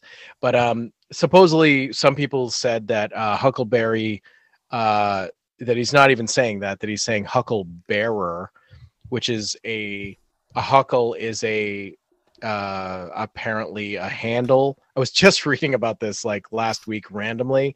Huckle is a handle on a casket or something, and so if to be a hucklebearer meant pallbearer, so these people purport that supposedly Val Kilmer's character Doc Holliday is saying, "I'll be your pallbearer. Like, I'm your hucklebearer." Yeah, I'll but that's just flat out not true. Like the script is available. The script does not say that. It says it's huckleberry. Yep. There are some explanations that have been put forward as to what he meant and why he said that, and I don't know. I'm not sure what the truth is, but I think that's what Jason's getting at there. Yeah. Okay. That definitely sounds right. Phil Conti says, what about the extra in Teen Wolf who pulled out his genitals? So yes, there is a scene in Teen Wolf where there is a shot of some kids at a rally, a pep rally kind of, sports game thing. And they're on the bleachers and there's a person standing there with their fly unzipped. And all you can see is like just the crotch with, an open pant. And you're like, oh, damn, what is that? And so I guess people just in the shitty quality of the footage were, thought someone had their weenie out. But actually what's hilarious is that it's not even possibly a weenie, because they show later the extra in the same exact outfit, and it is clearly a woman who just happens to have her pants open. It's kind of weird. Like, I'm not really sure why she has her pants unbuttoned. So I actually found a quote on there's a different actor who was an extra talking about that. She said, when you're sitting on the hardwood bleachers for hours upon hours, the pants get uncomfortable. And anyone having been in the movie business knows it's always a hurry up and wait sort of gig. I had seen a few girl extras unzipping their pants in between takes that night and then zipping them up when we were about to shoot. I believe that was what happened. Her pants were uncomfortable. She unzipped them. It was about 3 to 4 a.m. that night, and we were all pretty tired. Some were even falling asleep between takes. So she was probably not quite awake and coherent, not realizing that they had yelled action. So it just stood up and was like, allegedly, oh, it's time to go. Yay! Oops. But it is definitely a lady. You can clearly see. It's pretty obvious. Definitely a lady. Yeah. So I don't know. Pretty funny though. I'm looking at like pictures and you see like these pictures of an arrow pointing at the unzipped pants and says exposed penis. Like, I don't see a penis. I know what a penis looks like. I have experience with penises. Behold, that is not a penis. It's just that's not one of them. It's not pants. It's impossible. It's a woman. That's just cotton panties. They're different. Dem's just panties, as they say. So yeah, Teen Wolf, no genitalia. Adam Laterno says, I am not certain of the exacts, but wasn't there a whole thing when Back to the Future 2 came out and people said that hoverboards were real, but they weren't going to be released to the public because of parents being concerned? And that is a thing. That is a real rumor. Hoverboards weren't real. I hate to break it to you, but yeah. The legend was that it was a real hoverboard that they made for this movie, and just that they couldn't release it or whatever. But it's not. It's a special effect, and that this whole legend was actually started by the director of Back to the Future, Robert Zemeckis. Kind of just to be his own viral marketing, right? I mean, like, what's better than that? Like, they didn't have Twitter, right? So you had to just lie, and that works pretty good. It worked out really well. Yeah, I mean, people are still it's the fucking world's talking about oldest it now. Marketing. No shit, lies, right? God damn! I mean, like almost 40 years strong. Buy my product; it's good. Buy my product; it does the thing. Take my word for it. Right? Yeah. It'll do the thing. What is it? What is it you're expecting it to do? Yeah, that. So we have also a submission from Chris Ortiz, who mentions a movie that we are going to talk about very heavily later, and so I will forego reading all of it just because I don't want to ruin the thunder of the second half. But Chris Ortiz, thank you very much for that submission. We appreciate it. And then Brandon Mark Powers says that The Little Mermaid, which I don't even need to say anything else more. We were disappointed by the lack of peen in Peen Werewolf, but we do have peen in The Little Mermaid because the original box art was supposedly recalled for some very risque spires in the castle of King Triton. Just the one. Just one good one. And lo and behold, it does look like a penis. Yeah. And not only does it look like a penis, it is a penis, because Snopes, the website I mentioned earlier, interviewed the artist who did the cover. And yeah, he told them that he was just working on this cover for really long hours, and he just kind of rushed through the background detail of the castle at about 4 a.m. and unintentionally drew a spire that totally looked like a dick.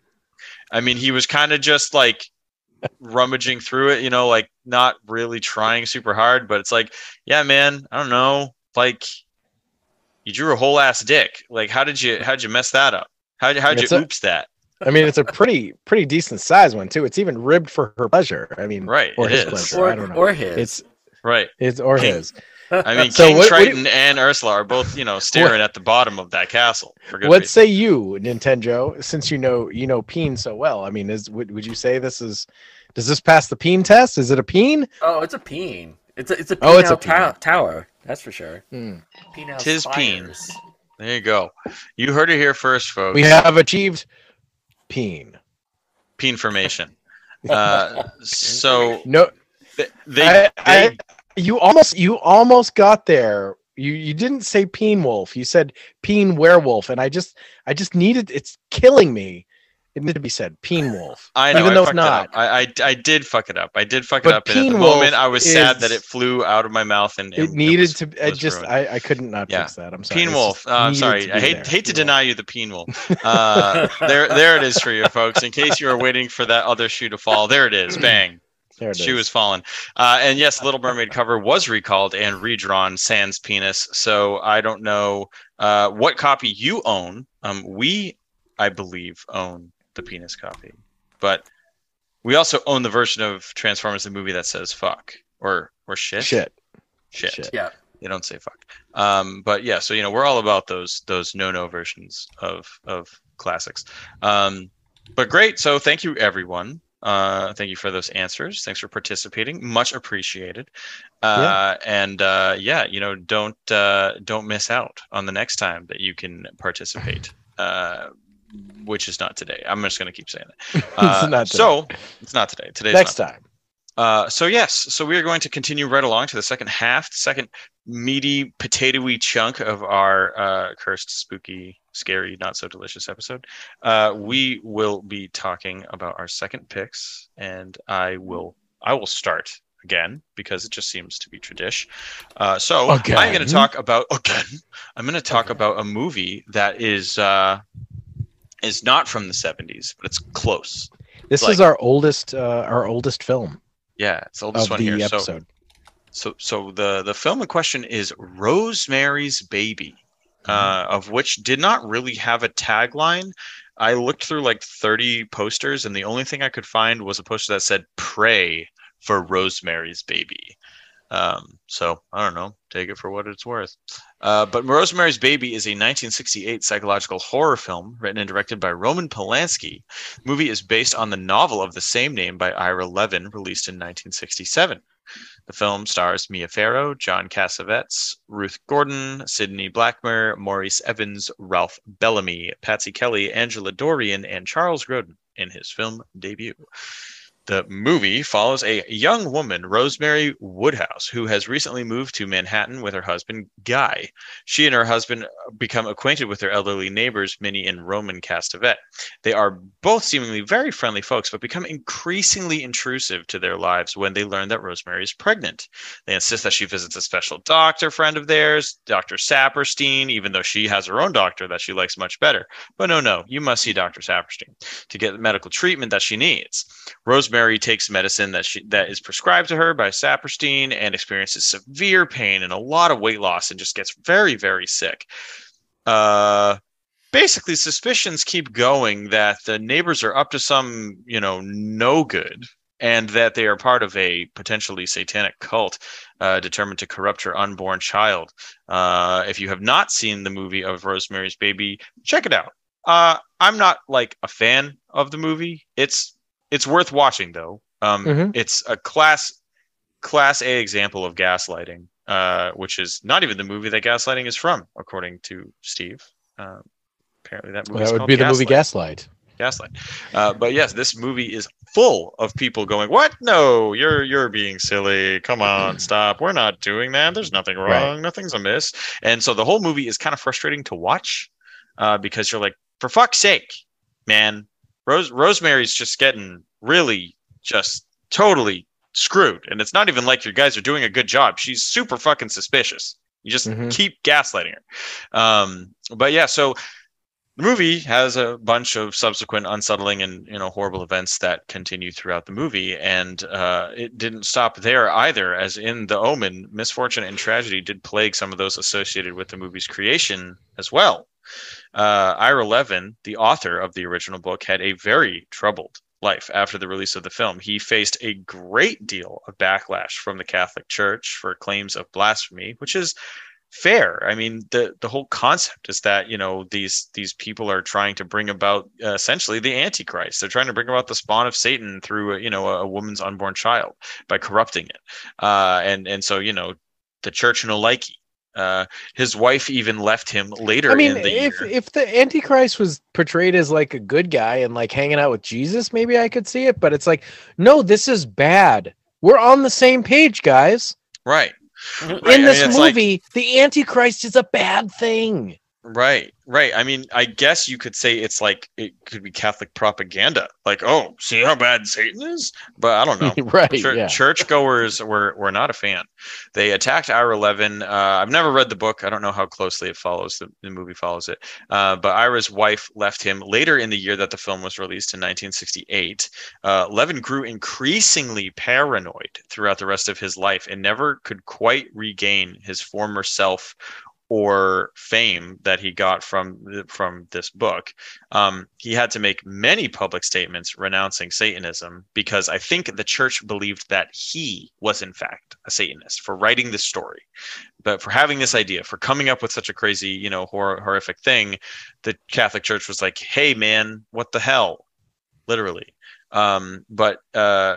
He had to make all these public statements. And in an interview with Dick Cavett, he said that he became generally terrified as he grew older, like just lived in fear constantly.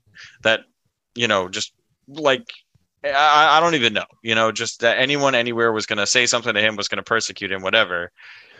Which is so stupid. It's like, that is literally the same level of logic. If you're like, Steven Spielberg is a Nazi, because he did those Indiana Jones films featuring, and there were Nazis in them. Right. It's like they were the bad guys, yo. Bad guys.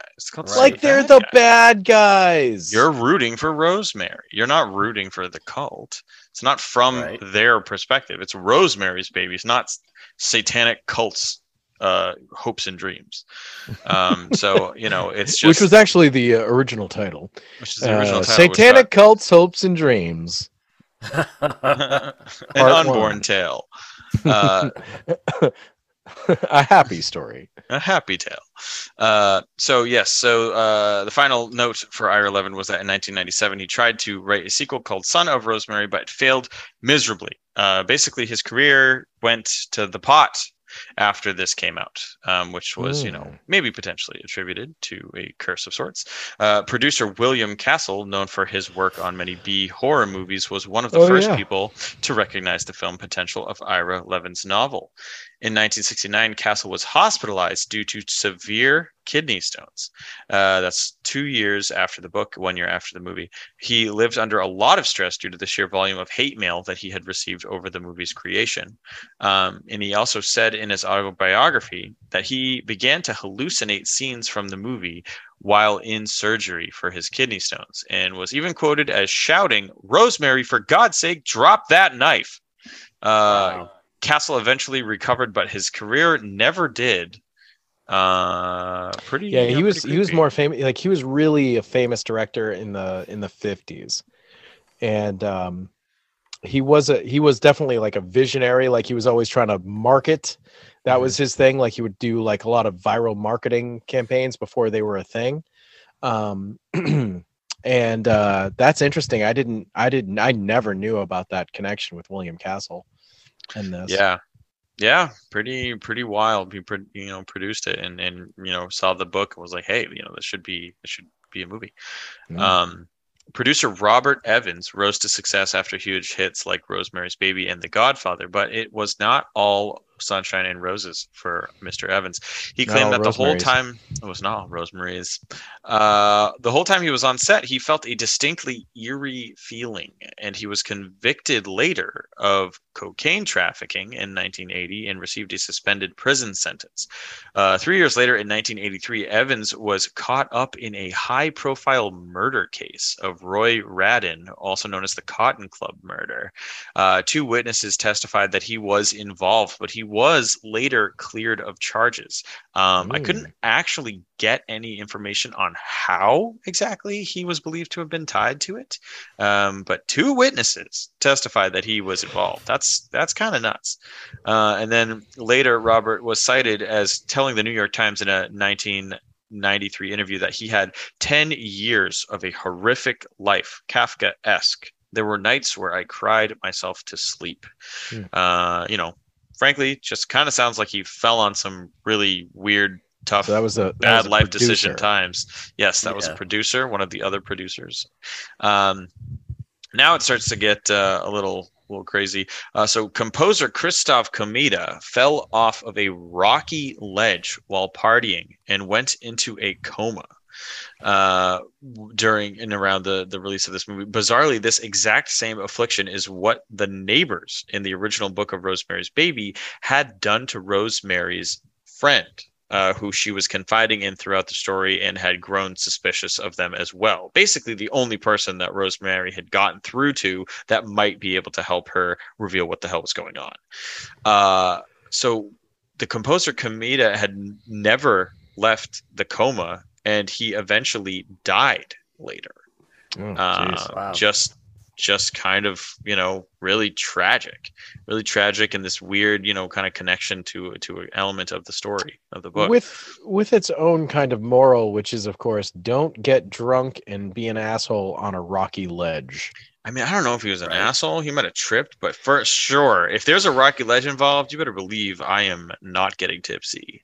I think there was some assholery going on. There could have been. I mean, his name is Christoph. It's spelled KrzYsztof. It kind of feels like an asshole. He does. But, that's I don't know. That's tragic. That's crazy. It's tragic and interesting. So the movie was filmed the movie was filmed in a large hotel in New York called the Dakota. And famously, John Lennon was assassinated outside the Dakota in 1980. And it is believed that this curse of the movie had something to do with John Lennon's untimely demise, wandering too close to this very famous hotel at the point of the 80s. Movie had been out for 12 years. I think some of these are, like I was saying earlier, like some of them are a bit of a stretch just to find a connection. But hey, it's the curse. To create a mythos and to create a buzz. Yeah, for sure. I totally feel that about this. Also, this part is rough.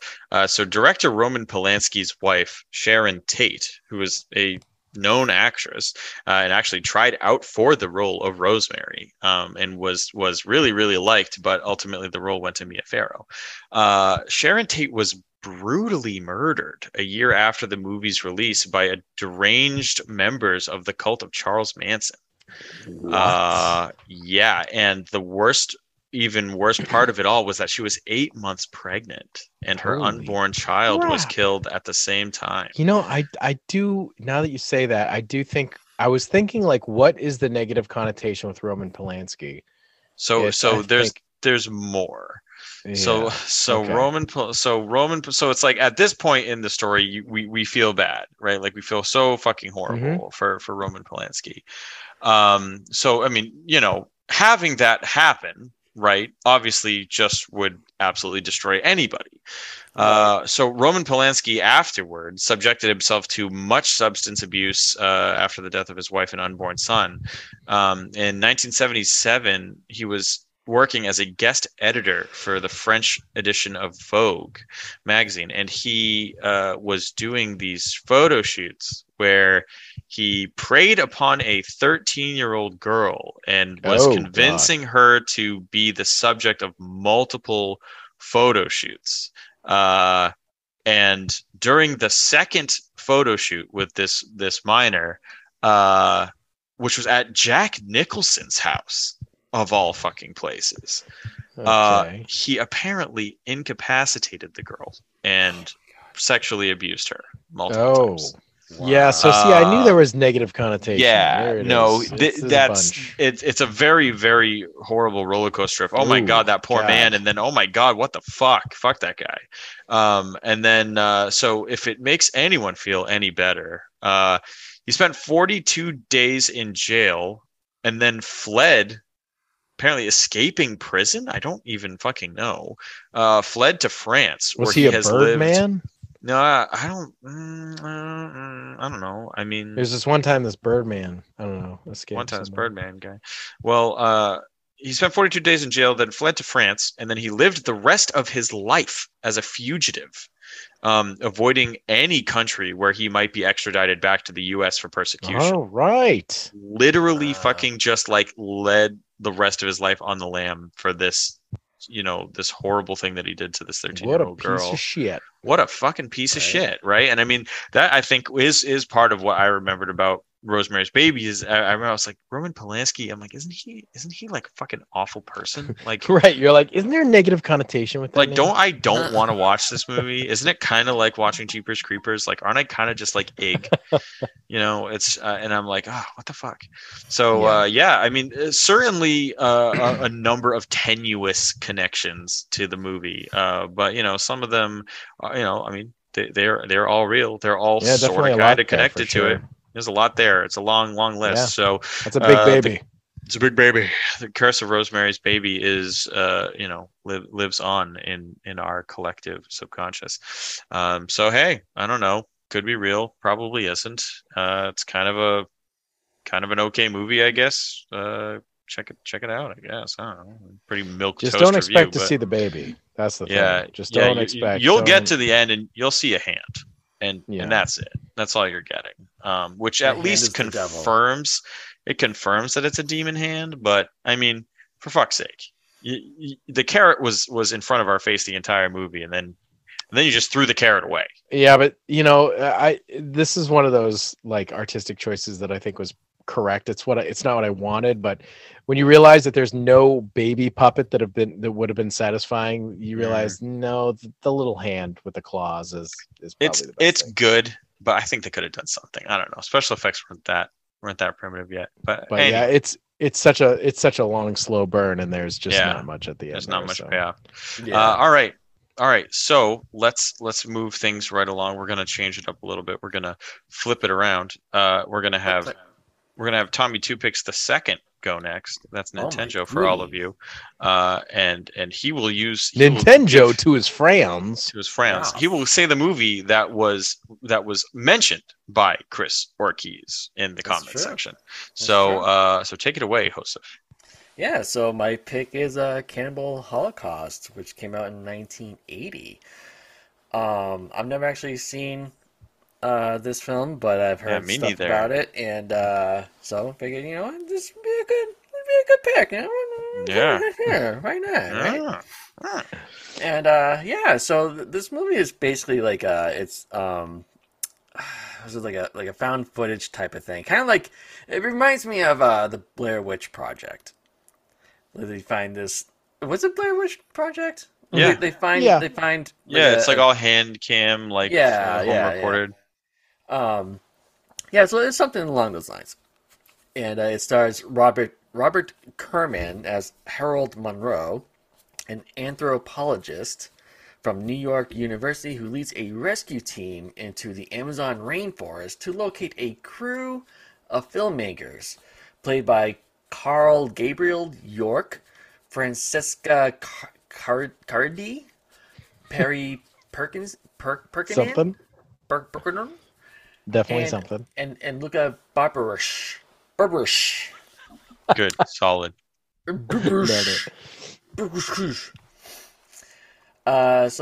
So that basically this the movies just knows people looking for these crew members and whatnot, and apparently there was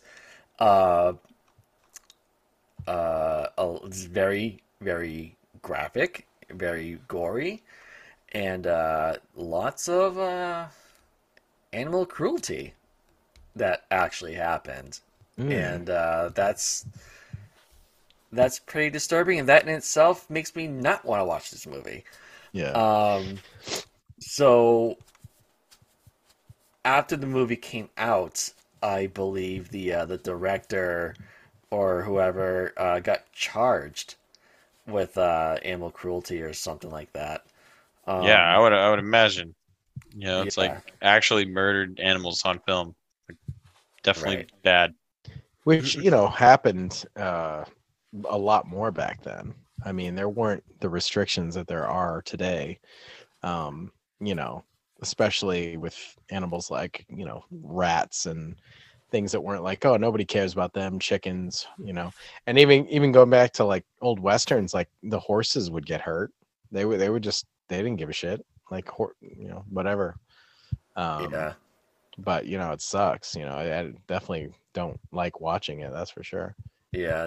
I would never watch it because of that reason. Mm-hmm. But I have like a whole bunch of stuff like written down, but I was like, no, this is kind of the gist of it. So I kind of like summarized the whole thing, basically. Okay. Yeah, this is a movie that Derek Rook, who is listening right now, like not believing that you chose Cannibal Holocaust, has talked to me about plenty of times. This is a movie that he watched when he was younger and stuff, and he's told me all about this, and he was one of the first people that said about the animal stuff, and he's like, that's the thing that kind of keeps me going back. Like when I was a kid, maybe it didn't bother me as much, but now I just can't do it. But there was even as a kid, so what's the stuff? I know there was a lot of rumors that like the actual human gore was real, and a lot of people said like there's a lot of like actual, like there was real death in there, and but none of that's true. I think that's all.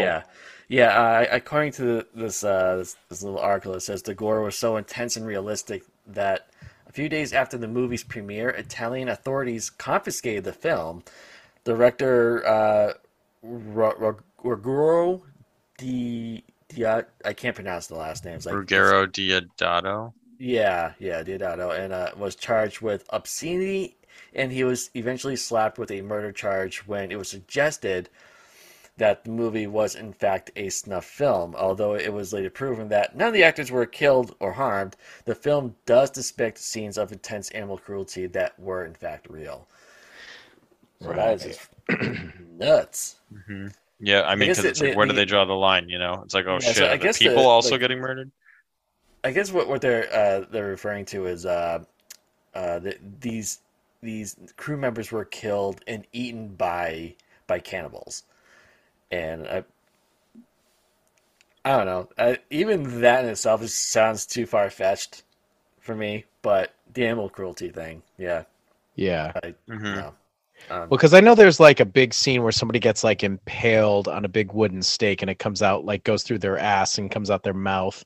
And I know there's a scene where like somebody gets some guy gets his bait and tackle chopped off with a machete. And like there's some like really like that's the point of the movie, is to just be as shocking as possible with the gore. And it's just it is not the type of thing that I really would seek out. It's not like my brand of what I like for horror. But it so I've just never seen this. But it is certainly infamous. But it's interesting, like all of those things like people literally thought were real, which is kind of fucking impressive, right? Like, okay, I mean, the animal stuff does really suck for sure, but I mean, you know, they whipped out all the stops with these like gags, figuring out ways to kill people that had never been seen before and that would be shocking, and they were so successful at it, people thought it was real. Like, yeah, when this came out, what was it, 1980? Yep. Yeah. Like, it's not like it was in the 30s. Like, people had seen a lot of stuff by 1980. We got through the 70s. There was plenty of gore in the 70s. Yeah. And like 1980 comes around, this movie comes out, and people are like, "Oh my god, we're arresting you for this." Right. Yeah, it's pretty fucking nuts, you know. I mean, that's like really impressive special effects work. But yeah, you know, we still shouldn't have killed any animals. That's bad. Right. Yeah. There's no excuse for that at all. Yep. Yeah. None at all. All right. Yeah. I mean, that's a movie I'm pretty much never gonna see. You know, I'm good. Yeah. Yeah. There's a movie. It's from the 80s. I think the early 80s. It's called Food for the Gods, and you know, it was a movie that I watched the first half and like fell asleep. Has Marjoe Gortner in it from Star Crash, and it's like, it was fun. I liked it a lot. I'm like, oh, I got to watch the rest of that movie. It's got like a giant rooster, really big cock. You'd love it, Joe. And I watched the second half, right? And the second half is like all them killing giant rats.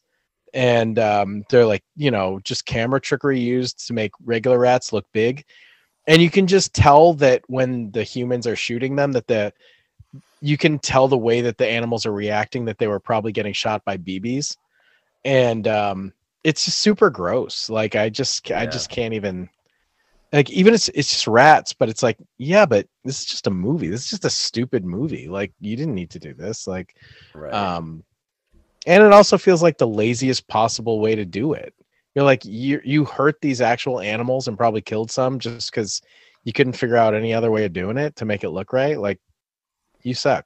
You don't deserve my patronage. So it was a bummer, because like the first half I was like, yay, Food for the Gods. Second half I'm like, yeah, fuck this movie. I'm never gonna watch this again. Yeah. Yeah, pretty much. But yeah, so moving right along to Parasite Steve. All right, so our final pick choice here, yes. All right, so for our final pick of the evening, I'm happy to end on a true classic. I actually just watched this movie. It's the first time I've seen it in probably 10 years at least for this episode, but it is The Exorcist, 1973. Cast stars Ellen Burstyn, or maybe it's Burstyn. I don't know. Burstyn seems wrong. Like you wouldn't say Burstyn. Burstyn makes me feel good. Burstyn. Or see, I'm thinking Burstyn with fruity flavor or something. I don't know. She sounds like gum when you say it like that. Ellen Burstyn. Also with fruity flavor. So much raspberry flavor you'll want to call it Razzle Dazzle Berry. No. Also Max von Sydow, Lee J. Cobb, Kitty Wynn, Jack McGowan in his final film role, Jason Miller, and of course Linda Blair as the possessed young girl Regan, I think they pronounce it. So I think everybody knows this movie, but a basic description of the plot is there's a famous actress lady who is recently become a single mom with her daughter, and they have a great relationship, and they spend a decent amount of time showing you that Linda Blair is a really nice girl, normal, happy, young 12-year-old girl. Definitely not a psychotic puke machine, potty mouth puke machine.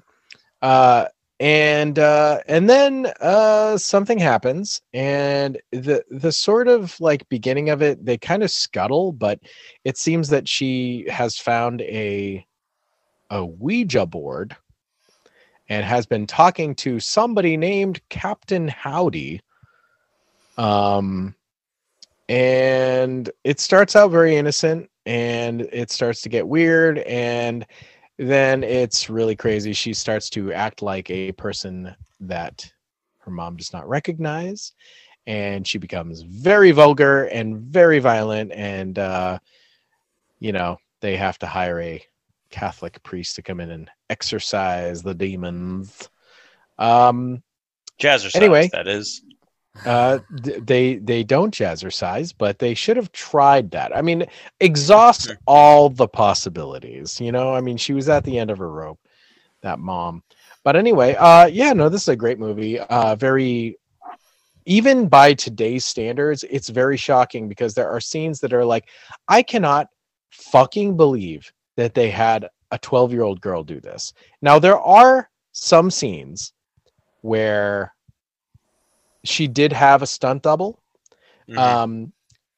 but she did a lot of it, and a lot of like the lines, like she's saying those words, and they're terrible. They're like really terrible. Like your mother sucks cocks in hell, and there's so many other lines like that. I think that's the one everybody knows, but that are just really, really like so over the line. And this is 1973. It's like holy crap. But anyway.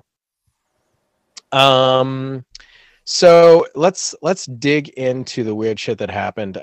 Let's tuck the first thing that I think honestly is kind of the weirdest personally. There was a really bad. So this production was plagued with various delays. It was just delayed. The worst of all was there was a really bad fire, and the crazy thing was the entire set caught on fire in 1972, and almost all of it burned to the ground. The only section that did not burn down to nothing was the bedroom set, which is, where most of the movie actually takes place. Yeah. Totally weird. Caused a 6-week delay in production. And afterwards, whether or not it was a joke, supposedly this really happened. They actually hired a real Jesuit priest, Thomas M. King, to come in and bless the set, just in case. Jesus. And how did the freak fire start? It's the craziest thing. Supposedly a pigeon flew on set and flew full force into like some electrical circuit like breaker box that was on one of the walls and exploded into fire. And that's how it started. Like a fucking pigeon literally just kamikazed into this thing. Jesus. Wow. So that to me is just like, if you're going to say like, oh yeah, there's demons involved, like there's there's supernatural stuff. It's like, you know, why the hell did that bird do that? Like, come on. I know they're stupid, but like that is so specific. Right. So anyway, that was the fire. There were also a couple of really severe back injuries that happened. The actress who played the mom, Ellen Burstyn, we'll just call her Burstyn. Burstyn makes you feel good. That sounds like I'm being disrespectful to Miss Burstyn. Ellen, you're wonderful. Yes, she's wonderful. She also played the old lady who tragically dies of speed in Requiem for a Dream, which is a terribly depressing movie. That was much later.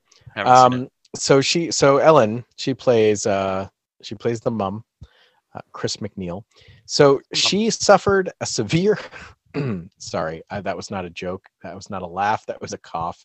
I'm trying so hard to not cough, you guys. It's not even funny. You're doing so good. It was such a bad spot. It really sounded like I was laughing. It's not funny.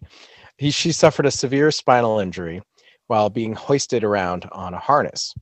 There's a scene where she's thrown across the room by her possessed daughter. And this was executed through the use of a harness and like cables and stuff.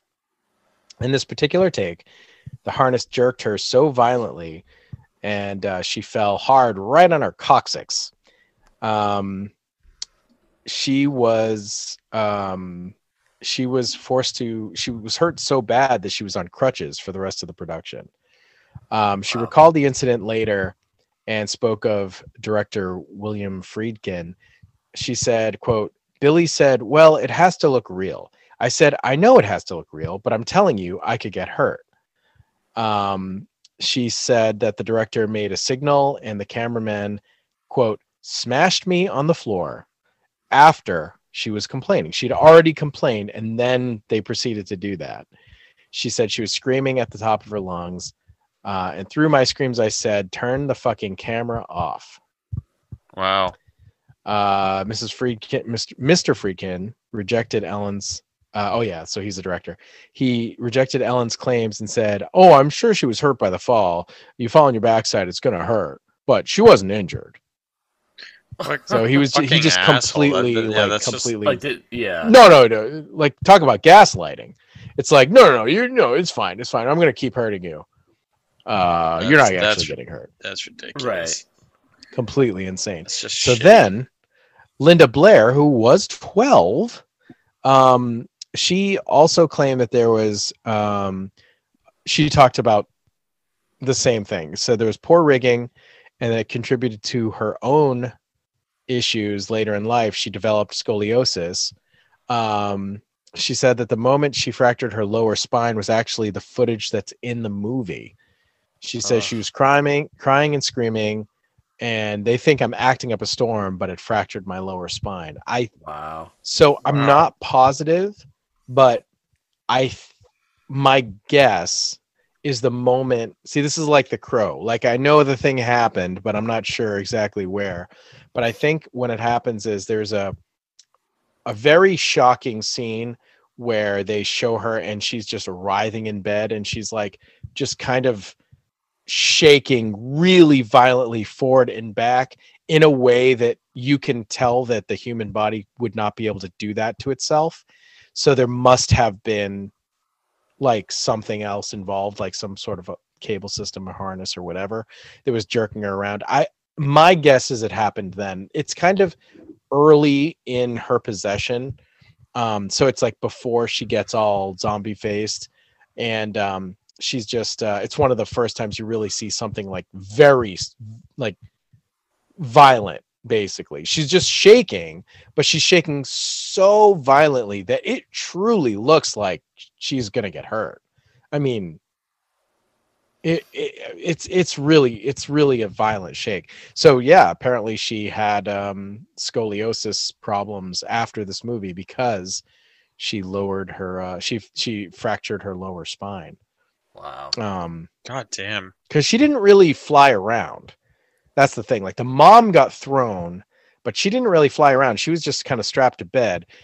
She did float in one scene at the very, very end, but she just floats. And then like there's no like violence or, you know, fastness to it. She just slowly floats up. So I bet anything, it's that scene where she's like, you know, shaking violently in bed. It is a full body shake. Wow. There were some tragic deaths involved. Some of these, I admit, are you know, a little tangential, but let's just mention them all. So Jack McGowran, who played the eccentric film director Burke Dennings, he's barely in this movie. He's in like 2 scenes, and he gets killed off screen. And I really just think it's so bizarre that they even have him killed the way that he does. The way that the story unfolds, it's just very weird that it happens off screen. But anyway, ahead of the film's release, he actually died from complications related to influenza, which he caught during the London flu epidemic in 1973. So, R.I.P. Jack McGowran. Wow. Yeah. He was a very convincing drunk, I will say that. This lady, her name, I'm probably going to butcher it. Vasiliki is what it looks like to me. Vasiliki Maliaros. She played the primary main priest is Father Damien Karras, who by the way, he like the actor is the father of Jason Patrick from The Lost Boys. I only recently learned this. Kind of a weird rando thing. So the lady who played the character's mom, she passes away from natural causes that same year. She passed away. This was like her first and only film appearance, I think. But her character died after being admitted into a hospital, and later haunted the dreams of Father Karras. It was basically like the demon who's possessing Reagan, who's Pazuzu, but I don't even think they say that name in the theatrical. But it keeps taking on the voice of the mom to like torment him. Somehow it can either have access to that ghost or is just reading his mind. But yeah, so she just died of natural causes. So that's like one of those things. It's like, well, is this really part of the curse? Right. She was kind of an old lady who died of natural causes, but it's like lumped in with everything. Yeah. 7 other crew members within the cast and crew, just people involved in production, would die prior to the release of the film. And many of the cast and crew, including Linda Blair, lost family members during the same time period. So again, a little bit tangential, a little bit, probably not really. I don't know if I'd count all that, but 7 other cast members or members of the production team did die right when the movie was coming out. So that is kind of a lot. Lastly, Paul Battison, who plays a nurse in the film, it must have been a small part, but she was kind of in and out of some hospitals and certain scenes. She was getting like various tests, and she was getting like a spinal tap, and so I'm not really sure exactly like what nurse and what scene, but this guy, Paul Battison, actually killed a reporter in real life before the release of the movie. Jesus Christ. He confessed to the killing, but he said he couldn't give the police a motive for what caused him to do it. He didn't know why he did it. What? That's weird. Very weird. So just some last like little bullets here. In general, it has been admitted that it's likely that members of the cast and crew played up various creepy incidents during the making of the film to generate interest in the movie. And I think you could probably say that of most of the movies that we've mentioned tonight. It's, no press is bad press sort of a thing, especially when it's a creepy movie.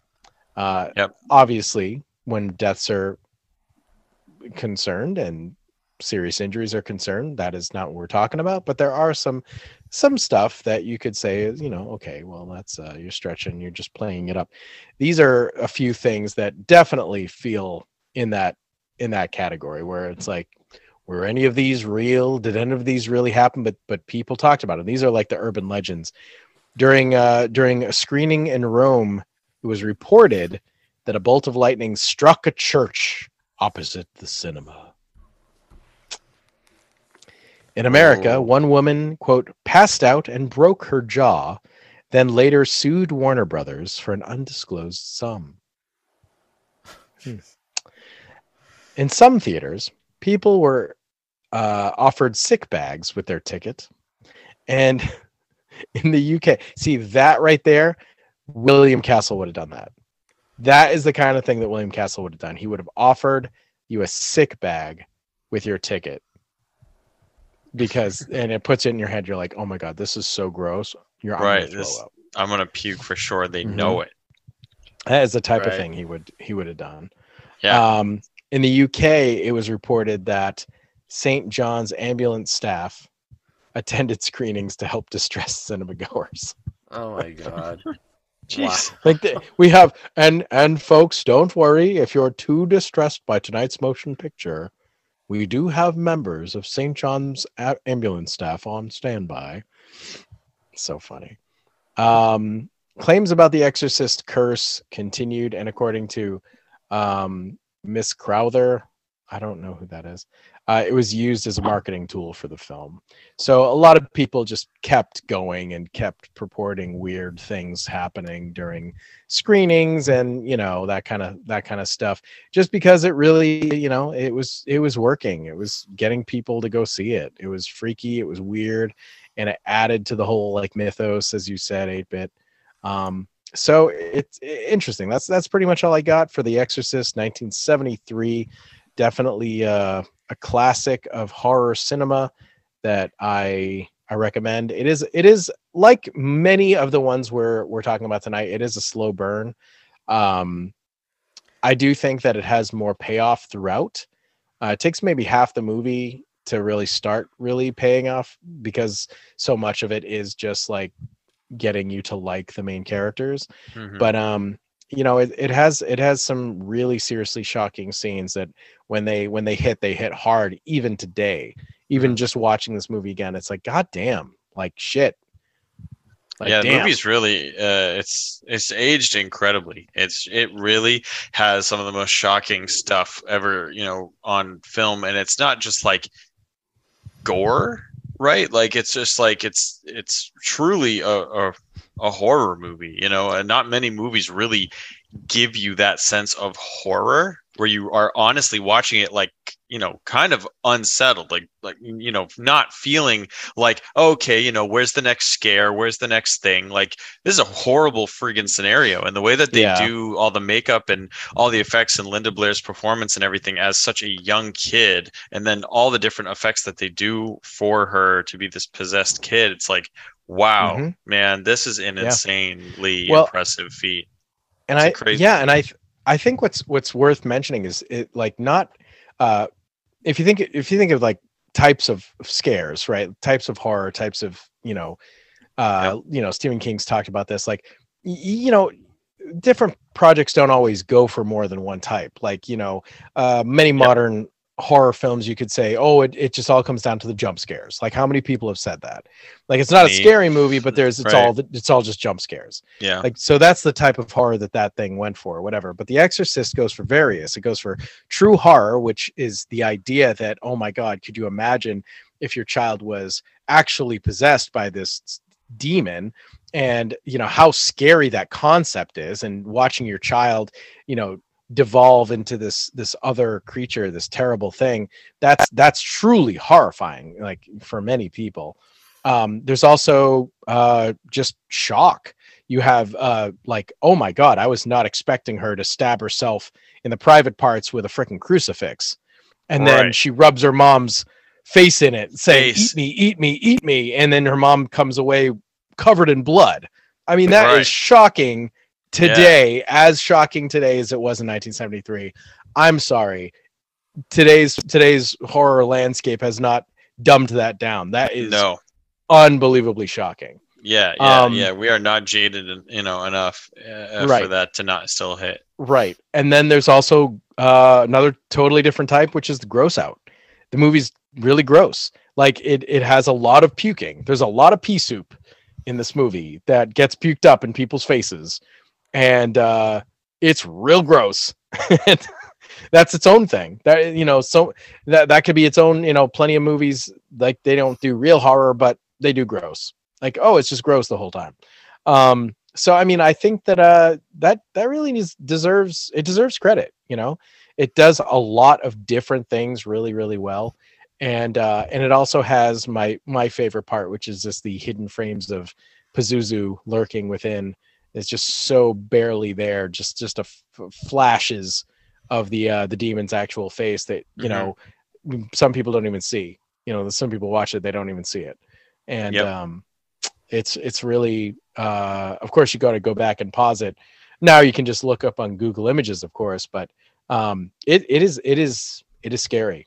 Like, it is a scary face for sure. Yeah, it is. Nice. All right.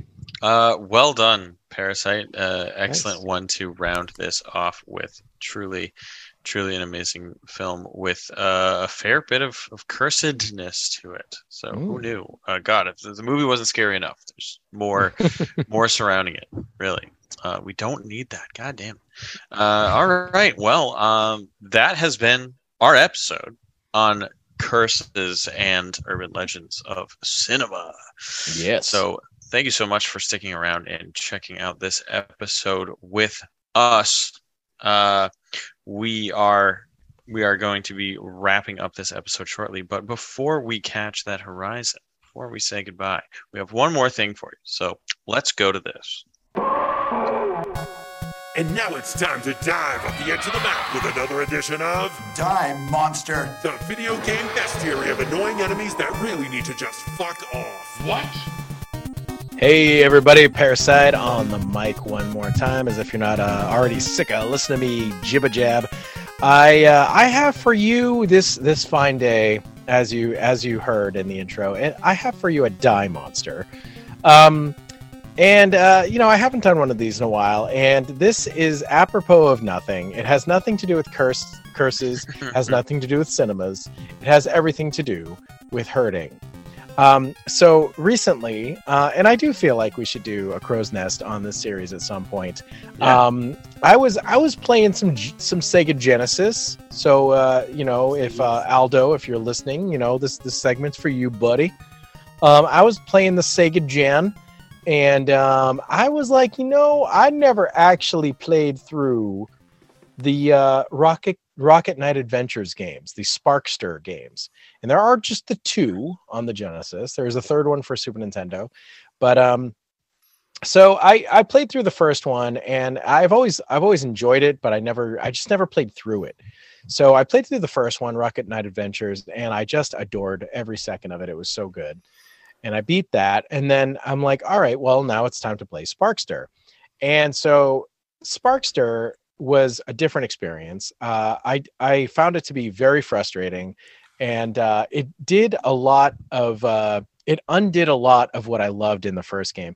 It's a weird experience of, like, the graphics are better, the control is better, the character is so fun to be. He's just one of the most fun video game characters to control. I just love the way his rocket pack works, all this stuff. So since this is a Die Monster, I'm going to pick one monster to complain about, and in this case it is a boss character. I'm gonna today bitch about the third boss in the game, who is this little green genie motherfucker. And I hate this bastard. He is a son of a bitch. I just hate this motherfucker so much. He just pissed me off. He pissed me off more. I hate him. Flames on the sides of my face. I can't even tell you, like, how much this guy pissed me off. Okay, so let me paint the picture. So this is a boss that has 4 different forms, okay? You can only actually hurt him in one of said 4 forms. So you have to wait and dodge and wait and wait and wait and wait. And finally, you can maybe actually hurt him. But the extra frustrating thing is that he doesn't always cycle into that 4th form. So it's just the most maddening shit ever. And so he comes out and he's like, let's call it the like form 1. And he's just kind of like a normal size, like a little bit bigger than you. Green genie guy. He's got the hammer pants, you know, the kind. And what he does is he can't touch them. So what he does is he shoots out a big skull like magic spell. Okay. It has like a skull in the front, big skull in the front. And if it hits you, you turn into a small Sparkster, a little guy who can't attack. And I swear to God, it's like 45 seconds of just not being able to do anything. You can run around, but you can't attack. You can't do anything. You can't rocket. You can't do anything, whatever. So then after he shoots the spell a couple of times, and the spell's homing, by the way. So hopefully you've dodged that. Then he turns into form 2, which is a bigger genie. And he shoots 3 of the skull spells. So I'm already annoyed because this is just boring. Like you've literally just already done this. You're just doing a bigger, worse version of the thing you just did. So I just had to dodge like a single skull spell at a time twice. And now he shoots 3 at one time that are homing and then 3 more. So you have to dodge all of these because if you get hit 1, you're not going to be able to hit him this cycle at all. You're done. You got to, it takes too long. You wasted it. It takes too long for you to get back to normal size. So then the 3rd form is the big genie breaks up into a bunch of tiny, teeny, tiny little genies, and they run around. Now it looks like this is when you'd be able to hurt him. It looks like you should be able to rocket through those things and kill all the little genies or something. But no, they are just invincible. Worse, they don't hurt you either. They're just pointless. They're just time wasters. That's just making you frustrated. That's all the 3rd form is. It's just waste time. Now, sometimes, not every time, I have to stress this, one of those little guys will be shining. And that guy you can kill. And when you kill that guy, if you kill that guy, because if you don't, he just goes back to the 1st form and then wash, rinse, repeat. But if number 1, if there is a shining guy and you kill him, then he will enter into his 4th form, which is a slightly different looking form 1, kind of the same sort of shape and size, but he's just a little bit different looking. And he just runs around the screen a couple of times and you can hurt him. I could generally hurt him about 3 times. And then it's wash, rinse, repeat. Back to form 1, then form 2, and then form 3. Maybe one of them will shine so you can hit him. And it just over and over and over again. And it just keeps, like, you end up dying because it's so difficult to dodge so many of those stupid skull spells that you're invariably getting turned small, like, over and over and over again. And, you know, if you don't kill the one, if the shiny guy doesn't show up, or if you miss him, or if you can't hit him during that time, you're just through the cycle again. And it is the most, like, grueling, not fun boss experience I have ever had. Like, I cannot believe how much the stupid boss in Sparkster Rocket Knight Adventures 2 pissed me off. He pissed me off so bad. So stage 3 boss, he sucks. Die monster, you don't belong in this world. Fuck you. I hate genies now. God damn, and I just watched a long play of this game to be able to see the boss in action after you described it. And a long play, someone playing the game perfectly knows their shit, can do it no effing problem. It took them 3 full minutes of actually fighting this boss. Now, that doesn't sound like a lot, but when you think about how long it takes you to like do a boss fight in most games like Contra or Mario or Mega Man or something like that, it takes you maybe a minute total to do the whole thing. 3 minutes of the best, like most practiced person at this. Right. They had to do it for 3 fucking minutes. That's really damn long to not be getting hit and not be messing up at all. You're just waiting. Yeah, like theoretically, you could play this guy perfectly, but if he doesn't give you the chance to hit like a shiny version of one of the little ones, it'll just, because that seemed random. Like sometimes it would happen every time. Sometimes it would miss 1. Sometimes it would miss 2. And let me tell you, if you think it's annoying that he didn't do it once, imagine how pissed off you are when that second time in a row and that little shiny guy doesn't show up again. It's like, are you fucking kidding me? I'm just going to be here. My job is to just be here all day. Like, what? Right. What is this? How friggin' annoying is that? So such a bummer. I did end up getting pretty far in this. I think there are 6 levels and I'm in level 5. I had saved it. But I got to say, like, I didn't have to, I used some save and load with the first one, but more often than not, I was like saving at the beginning of the level and just kind of, not using my guys kind of, but I was sort of playing it pretty legitimately other than getting infinite tries sort of thing. But with this, I was just scumming it up. I was just saving like every 2 seconds because so much of the game makes you play long parts over. It feels like the way I think about Dark Souls. It feels like, oh my God, like you put an instant 1-hit kill thing like that far into the level that I didn't know about, that I don't know how to get past, and it's probably going to take me 3 or 4 tries to learn what to do. But every time I die, I have to go back and do all this every time. Like that it's just not fun. It's not. And the first game didn't have anything like that. It was all like very quick, short, very interesting levels. Nothing had a chance to get repetitive and annoying. It's a kind of a bummer, but I would love to talk about this in a crow's nest later someday, but when we get a chance to play like all 3 of them. Absolutely. And I know there was a sequel for PS2, right? There was like Rocket Knight Adventures 3? PS3 just had a remake called Sparks. Okay. Yeah. Okay. I never played that. It wasn't great. It was just very like there. It's like okay. Well, this is a thing I love this character. I really do. He definitely my favorite, like, of the Sonic clones by far. Like, when all the companies, every company in the world basically tried to make their own cool, hip, edgy, attitude-laden Sonic wannabe. And I mean, I would say I like Sparkster better than Sonic. It's just that he doesn't have enough good games. But controlling him, he is just pure joy to control. Even in this game, the way he bounces off walls, and I mean, he's just so interesting. He's a possum, he's a knight, and he's like a steampunk knight who has a rocket back. I mean, it's all just very interesting. He's great. Yeah. Right.